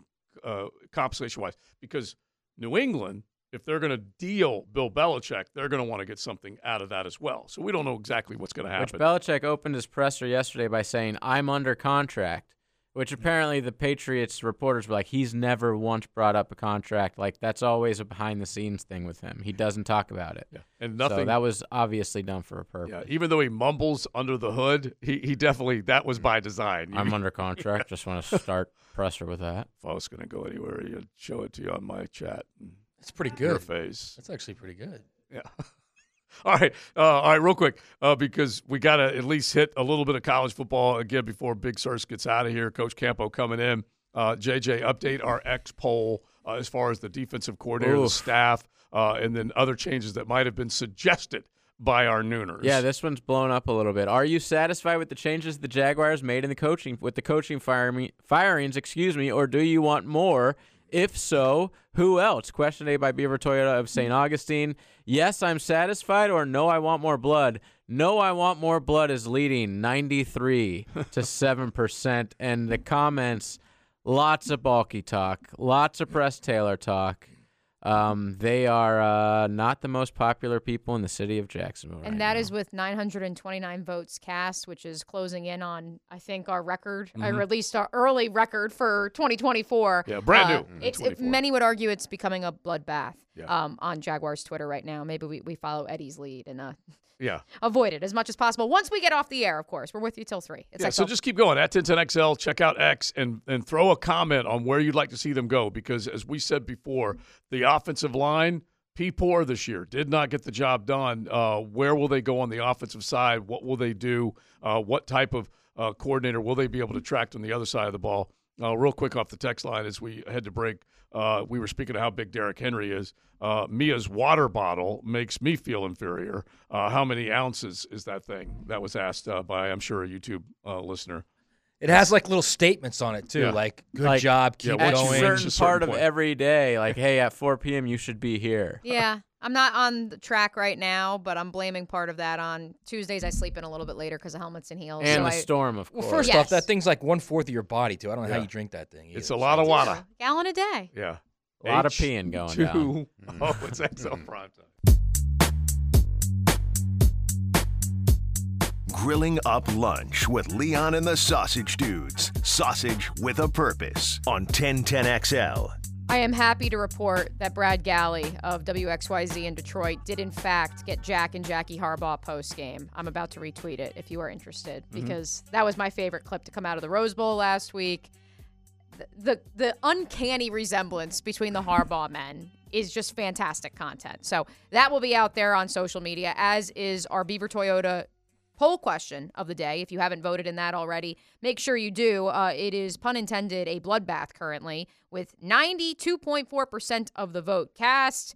More of you want more bloodshed. You want more coaches fired down at the bank, with 965 votes officially cast. This is XL Primetime. Coach Campo going to join us at 2. Big Sur's headed out the door at 2. And before we send you off, Leon, I have 2 things that I want to get to. Number 1 is Jameis Winston, because we never got around to the Saints and their demolition derby against the Atlanta Falcons on Sunday. So we're going to touch that in just a second. But from 470 on the text line, brought to you by Lifetime Enclosures, are JJ and Leon ready for the puff pass era at Miami with their new quarterback? Yeah, I did some research on that. Reese, was it Puff Daddy? I'll never learn his name because he won't be a starter, and I don't care about him. It's called Puffdenberger. Coming from Albany State. I refuse to be Yeah, trolled by all of Florida and Florida State fans about this. You got to give Puffdenberger a chance. Dude, did you see the defensive lineman last night for Washington? I mean, he rivaled this guy. I'm like, there's no way in a broadcast you could say this cat's name and have enough time. But just call him Reese or Reese's, whatever you want to do. Reese. Yeah, just go with Reese's. I'll call him third-string quarterback because Reese's he's not better than Ja'Cory Brown, who's currently on the roster. And I pray to God Miami gets Tua's brother. Yeah. What's his name? Tua's brother. Tua's brother? Talia Tungavalea. His name is Tua's brother. Tungavalola. Still the same last name. Tungavalola. Tungavalola. Yeah. TNT. Tungavalola. Yeah, Tungavalola. Yeah, I'll there you still go. That's call all you him need Tua. Tunga, your lawyer. If he becomes a quarterback, we're going to have to figure it out. You're going to have to figure it out. Okay? Yeah. Let's hit this one real quick, sirs, because, all right, New Orleans beat up on Atlanta. What's wrong with that? Yes. If you can run up a score, you run up a score. I've never really understood anything other than that. Against your rival. Yeah. Okay. Especially in the South, in the division. It would be us against the Tennessee. Titans, whatever. If you can run it up, run it up. So, anyway, Jamal Williams, who had scored the most touchdowns rushing in the National Football League last year, had not had a touchdown all season long. Mm-hmm. And so they decided to get him in. No, you're not telling the story. Yeah. You're being very disingenuous about what actually happened. Okay, all right. They're in a victory formation. Yes, it's not like they just. I'm setting it up. Okay, sorry. And so basically, in other words, he had not done it, but they're at the goal line. Okay, and there is zero. How many ticks were left on the clock? It was the last play. Yeah, it was basically the They last. are play. in victory formation. Yeah. Okay. And it's you know basically that, right? in disguise. Yeah. No, not in disguise. It's the actual victory formation. The play was called when you victory. run another play, it's in disguise. Well, because Jameis, Yeah. in the huddle said, "I'm going to turn around and hand it to you." He made his own Well, decision. no, it was not Jameis. It was a team decision. Yeah. All 11 What do men you on the think? field Yeah. after one of their own had picked off the Falcons, had it at the 1 yard line. And they're in the huddle. They make this decision collectively. And Jamal Williams, they do. that blood, sweat, and tears he put into the season, he needed to cash in. Here is Jameis Winston. Well, I apologize to DA because the play was victory. But I also explained to DA that it was a team decision. And I think when you have a team morale, and I asked the guys, I said, guys, like, what do you want to do? We know how much Jamal means to this team, and I understood from DA's perspective. So I give him that. But DA didn't condone that at all. You know, he didn't. However, we decided as a team to do it, and man, we got an interception to the 1 yard line. You know, like. So if we would have scored, would it still would have been disrespectful? Right. You know. So Tyron wasn't in on it, was he? No, Tyron was not in there. No, I'm just kidding. Like it was an offensive team discussion. However, when you return the ball to the 1 yard line, and you have that opportunity. We just had that opportunity, and we decided. Do you think it's the kind of thing though that is forgotten fairly quickly, or you know what I mean? I think it should be forgotten, especially when the score is already 41-17. So I don't know how much worse it can get. But I got a ton of respect for Arthur Smith and the coach that he is. I think they do some incredible things. I didn't want to disrespect him. That was not my intention. My intention was to lead the team that I've been with the entire year, and we made a collective decision that we wanted to get one of our guys who they fight with blood, sweat, and tears every game in the end zone. So that was either the owner of the Saints or the third-string quarterback. It wasn't one of the two. It wasn't a collective of New decision Orleans. because Taysom Hill, who was the safety in the victory formation, did you see what he did? Yeah.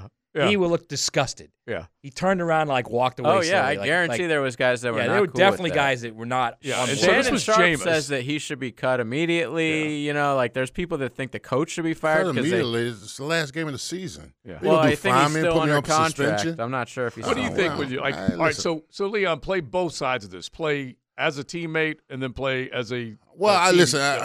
that they were playing against. I play with the coach that says it's not my job to keep points off the board. It's your job. Mm-hmm. All right?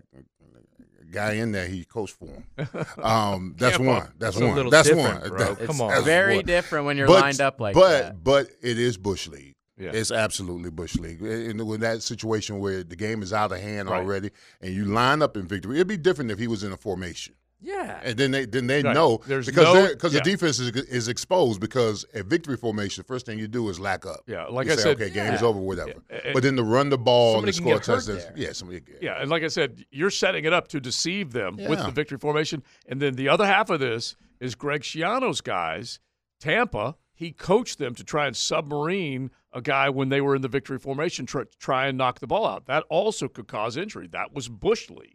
So I was ticked off when Schiano's guys did that. So how can I not be ticked off with this? This one just made me laugh. I have to admit it. Jameis is but unintentionally hilarious. Yeah, he is. I don't think he realizes how funny he is. He's like the comment. That elevator can go all the way to the top. The commentating, the commentating with Jameis's class. But he said, "Da, like did us out on the head coach. Look, there's nothing on him. Right. Nothing on him. Nothing personal. But it was a team decision, even though the coach didn't know that the decision was being made. Yeah. Oh my gosh. I wouldn't cut him though. Like Shannon Sharp's arguing, is it classless? Yes. I love Shannon Sharp, all pious and all this kind of stuff. I mean, give me a break. When he played, he did some borderline stuff. Oh my too. gosh, I'm yeah. sure we can go get some film. The same guy that when I went into the locker room, he had an entourage around him. You go up and try and put a microphone, and people intervene. Yeah. Because people are not allowed to talk. I mean, guys like. Yeah. No, just his handlers. Yeah, guys like Shannon have selective amnesia. So it wasn't it wasn't teammates. Wasn't he PR. actually had his own guys in the locker room. Yeah, like two guys were credentialed that were not PR people. His guys. And they would were they big? Were they bouncer looking dudes? No, they were one of them could have been Martin Lawrence, but he just was in charge of stepping in Martin Lawrence. Martin Lawrence. Yeah. I love Martin Lawrence. Me too. One of my favorite Martin, guys. super underrated 90s show. He's just a funny cat. I just appreciate that in the same show and in the same hour we get the content factory that is Jim Harbaugh and we get the content factory that's Jameis Winston. Maybe part of why I don't want him to get in trouble is because he just truly believed it. He goes back and forth with one reporter in particular about the ethics of it and what would you have done in that situation? Literally, it's a 3-minute back and forth that you can find online everywhere. And that's where I was he truly believes this, so I can't really hate on him. And I have witnessed the people that he plays around or with, they gravitate to that guy. And look, he was record-setting. He was historic a few years back as a starter, throwing 30 touchdowns and 30 picks. But he's not a great quarterback anymore. No. They love him as a teammate. Yeah, I like the fact that he has no off button. No. When you press on, it's going to play all day. Just let him go. And you've got plenty of friends and old teammates that are like that. Oh, absolutely, yes. Yeah. Yes. All right, so real quick, before you go, because we're going to get Coach in, just one more time on the Jags, just as far as what you think, was it what has happened? Is it good enough, or do you want more? So just go back and give fans your opinion as far as the Jaguars letting go, basically, all of their defense. Well, I mean, listen, this colossal collapse was a joint effort, organizationally from top to bottom, and I knew somebody's head was going to roll. I just wasn't sure who it was, and then we got the news yesterday that was the defensive staff, and I said earlier that defensively it's a tale of two seasons. The first half of the season, I mean, this defensive front, this defensive unit kept us in football games. I mean, that Kansas City game alone let me know that this defense, we were concerned about the pass rush and all the other kind of variables of the defense, but they kept us in the game. They played championship football, in my opinion, in my assessment, in doing that. But later on, I mean, you give it 28 points down the stretch, Cincinnati, Cleveland, not being able to Baltimore. stop Jake Brown and Joe Flacco. You can't have drives. You I get know. 3 and outs, You're throwing picks. Listen, the defense is tired. The defense is tired. I mean, because our offense was the lack of production by our offense. It also factors in that our defense is playing more plays. When we're not converting on third down, we're a bunch of 3 and outs, we're punching and all that kind of stuff. It had a lot to do with our slow starts.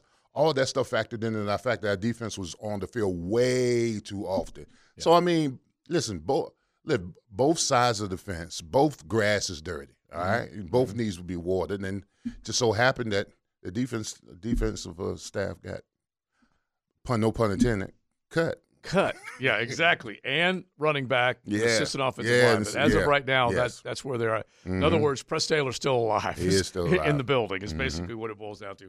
All right, Sirs, enjoy the rest of the afternoon. All right. He heads out. Beaver Toyota, Beaver Chevy Tuesday rolls on. We get to the 2 o'clock hour. We'll say hello to Coach Campo.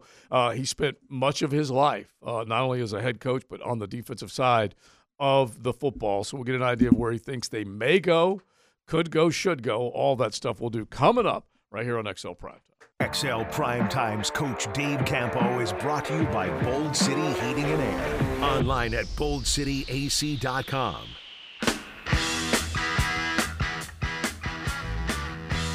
Well, we get into the 2 o'clock hour. We got to get the motor running because there's some changes that have been taking place here in the city of Jacksonville. We welcome our head coach, Dave Campo, in to the 2 o'clock hour. He will hang with us, and then we'll do a little Campo and Joe podcast. Coach, well, Happy New Year.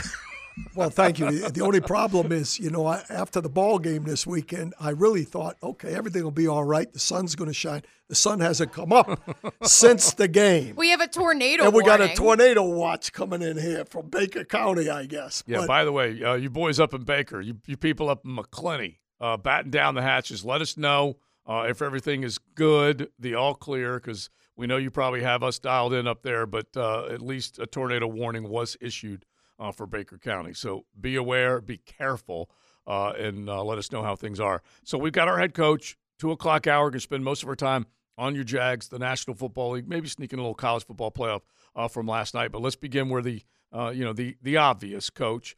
Doug Peterson, the Jacksonville Jaguars, got nowhere near where they expected to be at the end of the year, knocked out of the postseason by their rival in the Tennessee Titans. And now they basically dispatched a lot of coaches, including most of the defensive staff. What did you think when the news first broke?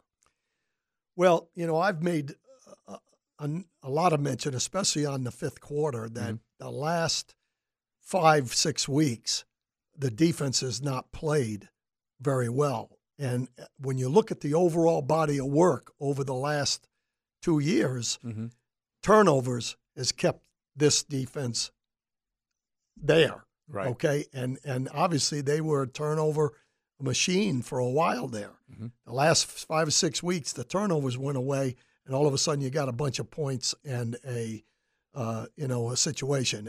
I will say this: when you, as a head coach, when you part ways with somebody, it's not always about whether or not they gave up 350 yards or they did this or that. A lot of it is if there's dysfunction within the unit.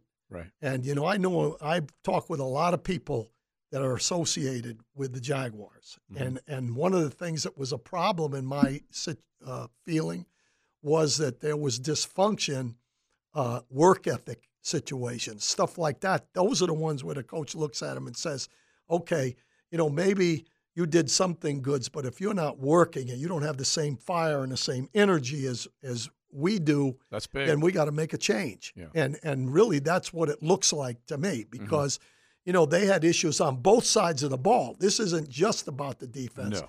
But let me say there was a telling thing said by Dewey Wingard when he said there's a lack of assignments going on here down the stretch. He wasn't just talking about this game, in my opinion. He was talking about a body of work on defense. In other words, it had reached kind of an epidemic level. Yeah, and if that was the case, I think, am I wrong here? Did Doug make a statement that after talking with the players? Yes. Yeah. Well, let me tell you something. You don't let the players dictate who your coach is. Unless But Jameis actually probably Well, he made did. that He decision. tried to do it. Yeah, he did it, actually. But you certainly, when you hear stuff that is detrimental to the football team, then it's not good. And that probably sent him over the edge, to be honest with you. Okay, so I asked, we were talking about this earlier, and I think we might have said at that time, we want to hear what you had to say about this. Do you trust players to tell you, as the head coach, do you trust players to tell you the truth about their bosses, and do you use everything they say as 100% gospel when you make these decisions? No, you don't. It's what you observe, right, and what you hear. Okay. I think the combination of that is, I think, first of all, when you lose and you have a collapse like we just had, somebody's going. Right. Okay. This is what I wanted to hear. Yes. And so, and from that standpoint, he's doing. I don't think it's natural for Doug Peterson to fire people. Yeah, he's he's a good guy, Yeah. and he cares about people, in my opinion. Mm-hmm. That's a tough thing when you fire somebody. You got the family, you got Sure. kids that are out there in school, you got all kinds of stuff. Some guys weren't even they were at the end of their contract, so they don't have a contract going forward. Right. You got mortgage payments, all those things. All real life stuff. Absolutely. And when he's not one of those guys that just automatically goes off the handle. He's got poise. He approaches everything on that deal. It's not natural for him. So if he saw dysfunction amongst the football team, I think he did the right thing. Now, the problem you have from experience is when you start getting rid of guys, you're usually the next guy out of there. So you got to make sure that you got the right guys going in there in that spot. Because it's worth pointing out, here we are, 1 year after he hired the staff, massive change. 2 years. 2 years after. Well, yeah. Because there was minimal changes from a season ago. JJ, if you could fire up and just be ready with number 13 from Doug yesterday, that is the one that I recited about the why. And I think it's important as we make this argument, and I see plenty of you in the YouTube chats and on the text line, Design by Lifetime Enclosures, that are upset that I'm cryptic on Twitter and what's all this, whatever you're spewing. I just want you to listen to this, as I know Coach is saying this is the same quote that he just alluded to, and infer with this where Doug Peterson's head is at. It started today, listening to players and the private conversations that I have with guys, and just to kind of feel them, and get a gauge. I think that's gives you a pretty good insight, and one of the things I feel like is a strength of mine is gauging our players, and I felt the same way with some of the conversations I've had already. And so I think I know the whys, right, which are my whys. They're not going to be your whys. And it's all correctable and fixable moving forward. Now, the one thing that jumps out is that he had in his mind what he wanted to do. He had observed, like you just said, Coach. He had his own thoughts, and then he went to the players to basically confirm what he already did. Yeah, and believe me, that just didn't happen in this game. If you look back, one of the things, I chart every play. Oh, yeah. Okay, I look at every play. Show them on YouTube, Coach. You got. I chart. I look at it when I come in here. And I'm getting a little older, so I can't do it all up here. I do it on the piece of paper that I saw on the deal. So, discipline. It's a big deal. Was a problem on defense, in my opinion. When you get 8 yards a carry, I don't care if you've got the last rated defensive team in the league, personnel-wise. You're not going to get 8 yards a carry unless people are in the wrong gaps and they're not doing the right thing. Yeah. And when that happens, to me, I've said this before, when you're struggling, you simplify. To me, guys made too many mistakes during the course of the season defensively, especially in the last 5 or 6 games, somebody's wrong and they don't know where they're at. And when that happens, when the front doesn't do their job, they get knocked back into the linebackers, or they're in the wrong gap, and the linebackers don't do their job because they don't know what gap they're supposed to be in. So when you combine all of those things, I think Coach Caldwell took bits and pieces from what he learned with Bowles, Todd Bowles, and didn't necessarily fit it to where everybody knew what they were doing on every snap. That's my opinion. Now, did we have some of the same issues on offense? Probably, but I'll guarantee you this: we don't turn the ball over. We win 2 or 3 more of those ball games. So that's fixable, hopefully. Okay, so I hate to be the guy to bring up this, we've now fixed it party. The problem was offense. The problem is the most important guy in that franchise regressed and did not play well. So I don't understand how you can look at if you're being honest with yourself, and they self-eval, all teams, I don't care any level of football, you self-eval. How can you look at what happened offensively where every major metric of how you measure how well you're doing has decreased from last year, where most importantly, the most important player on the team regressed. How do you look at that and think, I'm going to fire the running backs coach, and I'm going to fire backup offensive line coach? Well, that's an issue. I mean, I don't know why that happened, and some of that could have been the same thing I'm talking about. Maybe didn't feel like they were working hard enough or whatever. Here's my thing about the offense, and I can say it in three different areas. They didn't fire the offensive line coach because the rookie that came in got better every game all the way through the year, okay? The problem they had with the three inside guys, if there was anything wrong with the offensive line coach, it was not making the right decision on whether or not to improve that area or not. That's personnel. Because that's personnel. You can fix that next year. You could go out and get a free agent or whatever.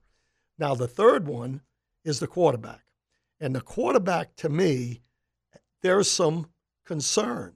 My concern with it, he's got the talent. In my opinion, he's got the competitiveness. So those two things are there. My question is he football smart enough to not make bad mistakes? And putting the work in to make sure that you don't. Absolutely. Yeah. And plus the fact that, and this is an excuse, but it's there, he was hurt. When he really regressed has been in the last 4 or 5 games when he's not practiced during the course of the day. So in my mind,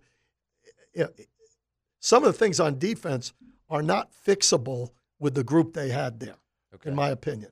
You either are tough on the guys, accountable, discipline-wise.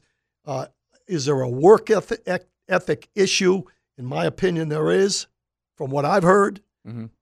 On offense, you can do it with the same group because he may hire another offensive guy to come in and work with a quarterback. I don't know that. Well, then there'd be like the 6th guy helping him. Whatever, but here's the reality is if you don't, Joe, and you stick with what you got and you don't, and you go 8-9 next year and you're out of the playoffs again, then you'll be out. Okay, so I wanted to ask you the question. When you hear Doug say what he said and then what Coach just said, and you said, the problem's the offense, he said correctable and fixable, and I'm paraphrasing. Do you buy that based on what Coach is saying? I mean, look, he's in the building, not you. Yeah, right. Doug Peterson's in the building. He's with all those guys. He's the coach. He believes it's fixable. Okay, my whole point is it better be, or he's out of a job next year. Correct, and he has to own that. Which JJ, if you could fire up real quick before we take our first break of the 2:00 hour, number 27. This is where Doug was asked as far as Josh Allen telling reporters that, as opposed to last December in which they caught this spark and they just let it carry them and carry that momentum, this year they found themselves in December really focusing on the fundamentals. I believe the reason they did that, especially now seeing who Doug relieved of their duties, was because Doug felt like in individual position rooms, they weren't focusing on those fundamentals, and so he was instating it in practice. Here's Doug Peterson from yesterday. We just can't have the collapse like we did this year because you feel like now the season's sort of wasted, right? Because you had a great opportunity, to win the division, and we didn't. So we have to live with that, and we have to own it, and we got to learn from it. But, I still feel like, we still have the best football ahead of us, moving forward. Dang nabbit, that wasn't the quote. Come on, Gibby. I'm just kidding. Let me read it for you guys. I see it both ways. If you're not working on fundamentals, you're not getting better. So we've got to continue to work on the details. If you're working on something consistently, then it's going to be consistent in a game, and that's where your fundamentals take over. Yeah, we caught fire last year, maybe because everything was new, and much like some of the teams we played here at the end, you weren't playing for a whole lot, maybe some pride, and you catch fire. Next thing you know, you find yourself in the postseason. Yeah, you can ride the wave of emotion. I don't think that's necessarily sustainable over just execution. Taking care of the football, pre-snap penalties, staying in your gap, tackling offensive players. Those are fundamentals, and sometimes the lack of fundamentals showed up, even though we worked on them. As he said, some of those lacked down the stretch. Yeah. I saw Coach not bobbing his head as I said all that. To me, that's are your coaches in the room watching enough film with the players? Are they talking enough about it? in practice, when you have your individual work, are you working on those things? That's the head coach's responsibility. Right. But he's not sitting in every meeting room. In other words, he's given every coach the job to do and the power to do it. Right, but it's also and now his they job haven't to done it. manage the assistant coaches too, is it not?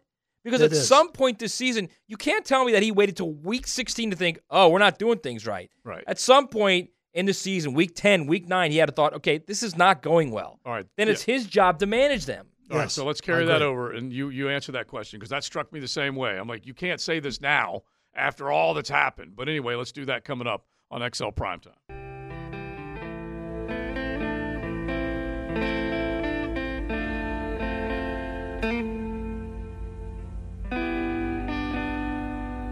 This magic moment. This is XL Primetime, brought to you by Florida Home AC. Now that's cool on 1010XL. Ah, yes. You know what that sound means. Coach Campo's anthem.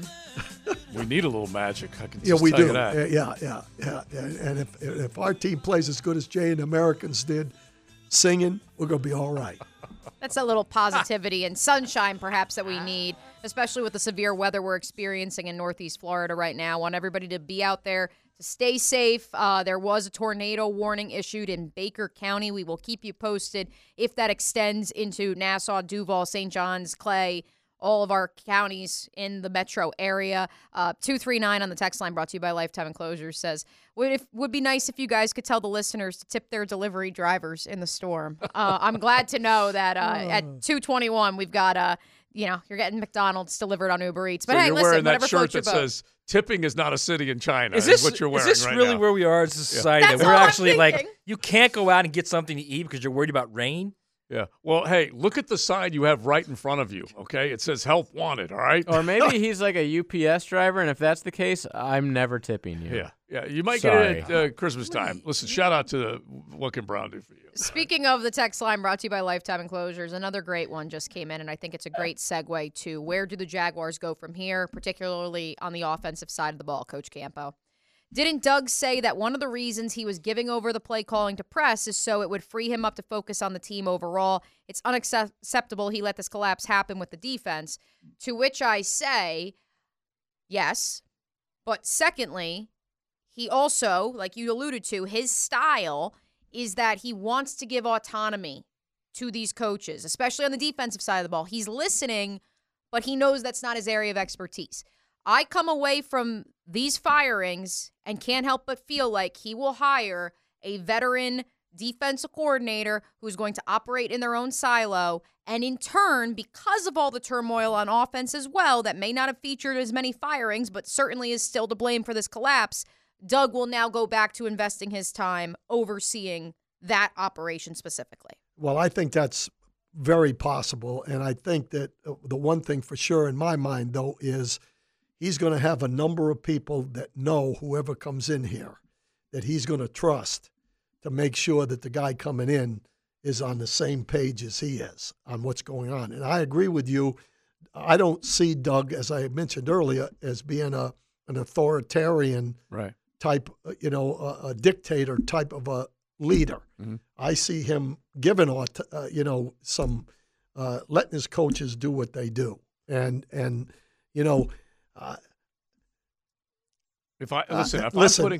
all I can say is that Matt is right, that it's his responsibility. Yeah. And his responsibility caused him now to make a tough decision for him, which is not in his makeup, in my opinion, to fire guys. It's not easy firing anybody. There's no doubt about that. No, but at the end of the day, if you don't fire one guy, the whole ship's going down. Yeah, well, that's what I said. Usually when you let guys go, when you have to get that far to let guys go, you're usually the next guy out. Yeah. The one thing we have an advantage, though, that he has is he has some good players on this team.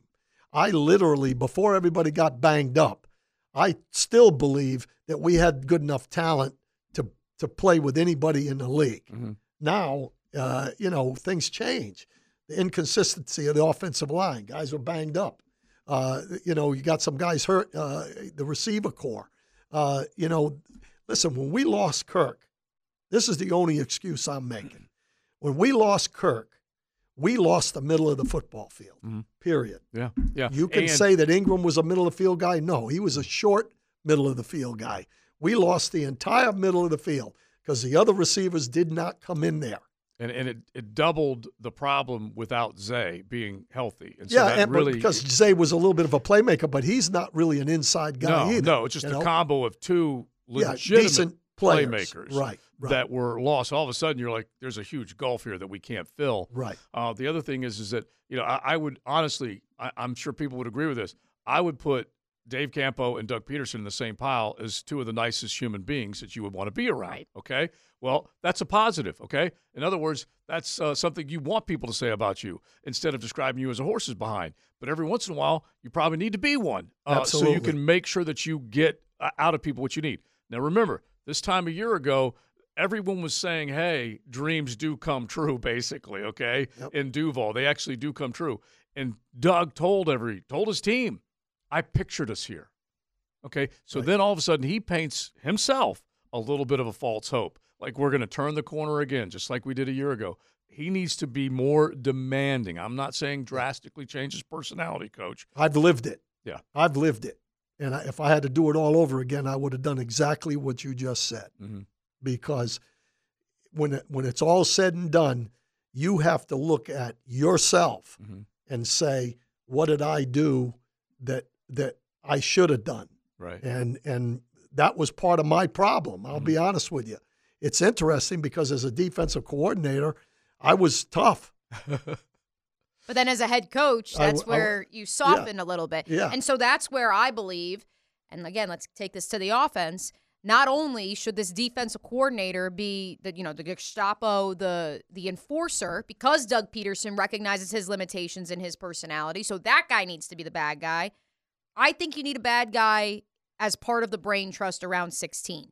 At the very least, you need someone who has an opposing point of view than Press Taylor, his BFF Nick Holes, and whatever else is going on in that brain trust right now. Because now I've heard from multiple people that Jim Bob Cooter, at the very least, was an opposing viewpoint from a different tree. Right. And right now, I can count on maybe one or two fingers who isn't from that same brain trust that currently surrounds Trevor Lawrence. I'll give you a real quick example.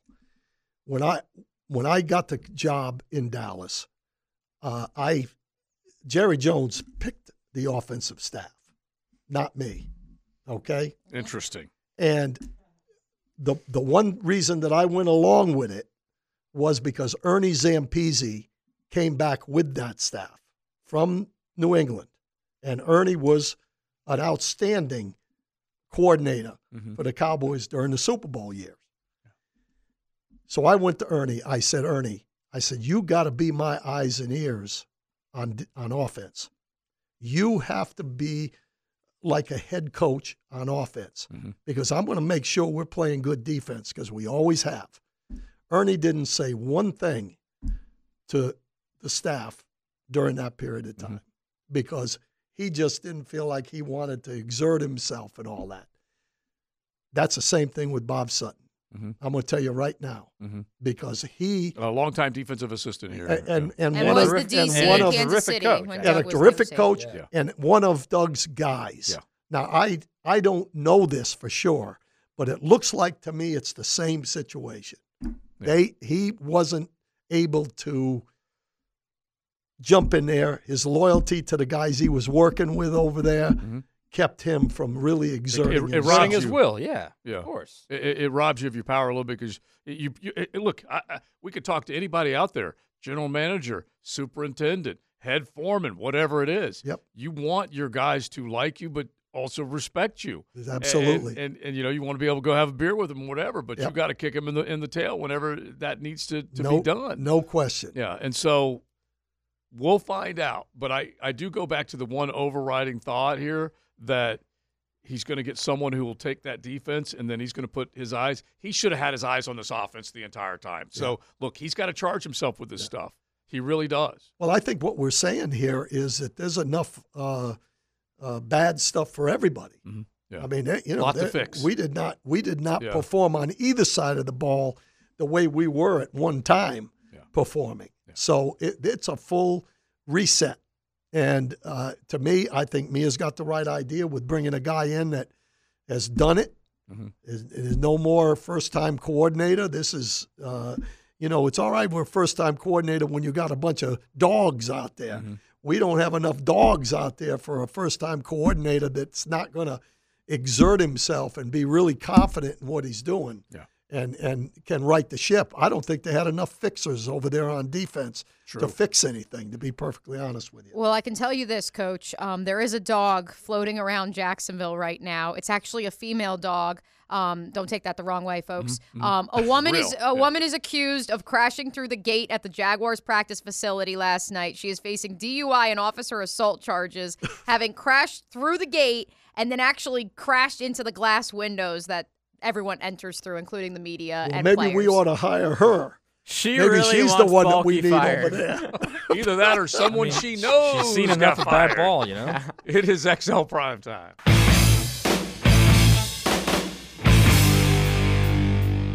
This is XL Primetime, brought to you by Florida Home AC. Now that's cool on 1010XL. All right, we wrap it up with our head coach. We got the Campo and Joe podcast, Facebook Live at 3 sharp. So if you want to jump on there and check us out, we'll keep the conversation going. That's for sure. Joe C., me, O'Brien, Matty Hayes, and Coach, before we are done, we got to touch on the game. And then I want to ask you at least the type of coordinator or anything that you can throw out as far as the direction you think Doug will go in as far as getting the next guy on that side of the ball. But sum up a beat down in Nashville and get knocked out of the postseason.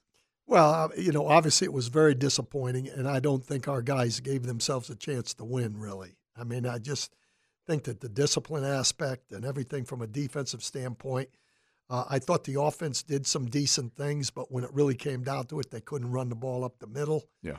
That's going to affect them. When you're not running the football, and I look at that more of decision-making of the decision makers than I do the actual coaching, because meaning they the need actual some players. game plan. They need some personnel. players. Okay. They need some players to run the football. They were soft up in the middle, and they need to prove that. But once you can't run the football, everything's on the quarterback. And once now I still look at Trevor as being once he got hurt, he has not been the same. As far as where the defense went awry, you've mentioned multiple times this hour about how they still have good players. Who, for you, though, was it like alarming as either, A, this guy needs to get coached up, or we need to get new guys at this position? Well, I think it's more coaching than it is players, to be honest with you. The execution part is the players, obviously, but the lack of discipline, to me, that's the thing that stands out to me more than anything else. And when you're looking at something like playing bunch routes, and it's the same this year as it was last year, that's coaching. That's not execution. The inability to cover the bunch routes. Yeah. That should be. You should have that down. You're referring to the secondary just getting lost in traffic every single time. Not passing off, right? And one really other quick, if I got a second, special teams wise, there was an instance where it was when you're in fourth and short, you stay on the field defensively and you do a punt safe. It's called. Right. Well, you're playing man to man on the receivers that are up, that are available. When you get two guys together, that's a stack, just like a bunch. Right. And they can cross each other. Well, pretty simple. I heard that when one guy was asked, well, how do you want to handle this defensively? What do you guys call it? How do you do it? He said one thing. They asked the guy right next to him. He said something different. They asked another guy. He said something different. So to me, that's coaching. That's no If you don't know how you're going to handle something based on the fact that you have to do it defensively and you got different ideas, it's not good. All right, so speaking of coaching, real quick. Yeah. So since the quote-unquote receipts game, the Saints game, where Trevor said he's going to have receipts on everyone, and I want to be very clear here, I think he's got the chance to be a very good quarterback in this league, okay? Yeah. It's like the Billy Napier thing. Exactly. Right. First off, he's not going to get fired. Since that receipts game, he had 13 touchdowns and 15 turnovers. My point is he needs to be coached better. He needs to realize the value of preparation and coaching. I think that's where Doug's got to, okay, I've got the defense settled with whoever I'm getting. I'm now veering off into this guy's our franchise. This guy's going to save my job, and he's going to win games and win playoff games. I got to do everything I can to make him better. I can't dispute that. I mean, that's the bottom line. How goes our quarterback? I'm going to get a couple of offensive linemen that can block somebody in the run game, and then it's up to the quarterback. How he plays is going to be the deal, because I believe that whoever he brings in defensively is going to be geared in to making sure that we're a disciplined defense and that we're going to do what we're supposed to do and know what we're supposed to do. And you guys thought Calford could get by without Jim Bob Cooter, okay? We did. I'll raise my hand. It ain't easy. All right, so Mike McCoy and all of them, they should be put on notice. All right, Coach, we've got a takeaway coming up here in just a second. We've got the Frangie Show coming up here in just a second. Now, the 2-minute drill, brought to you by Tire Outlet. Tire Outlet is now hiring. Visit TireOutlet.com/careers. Equal opportunity employer. All right, Lauren Brooks joins us now. The Frangie Show getting ready to roll.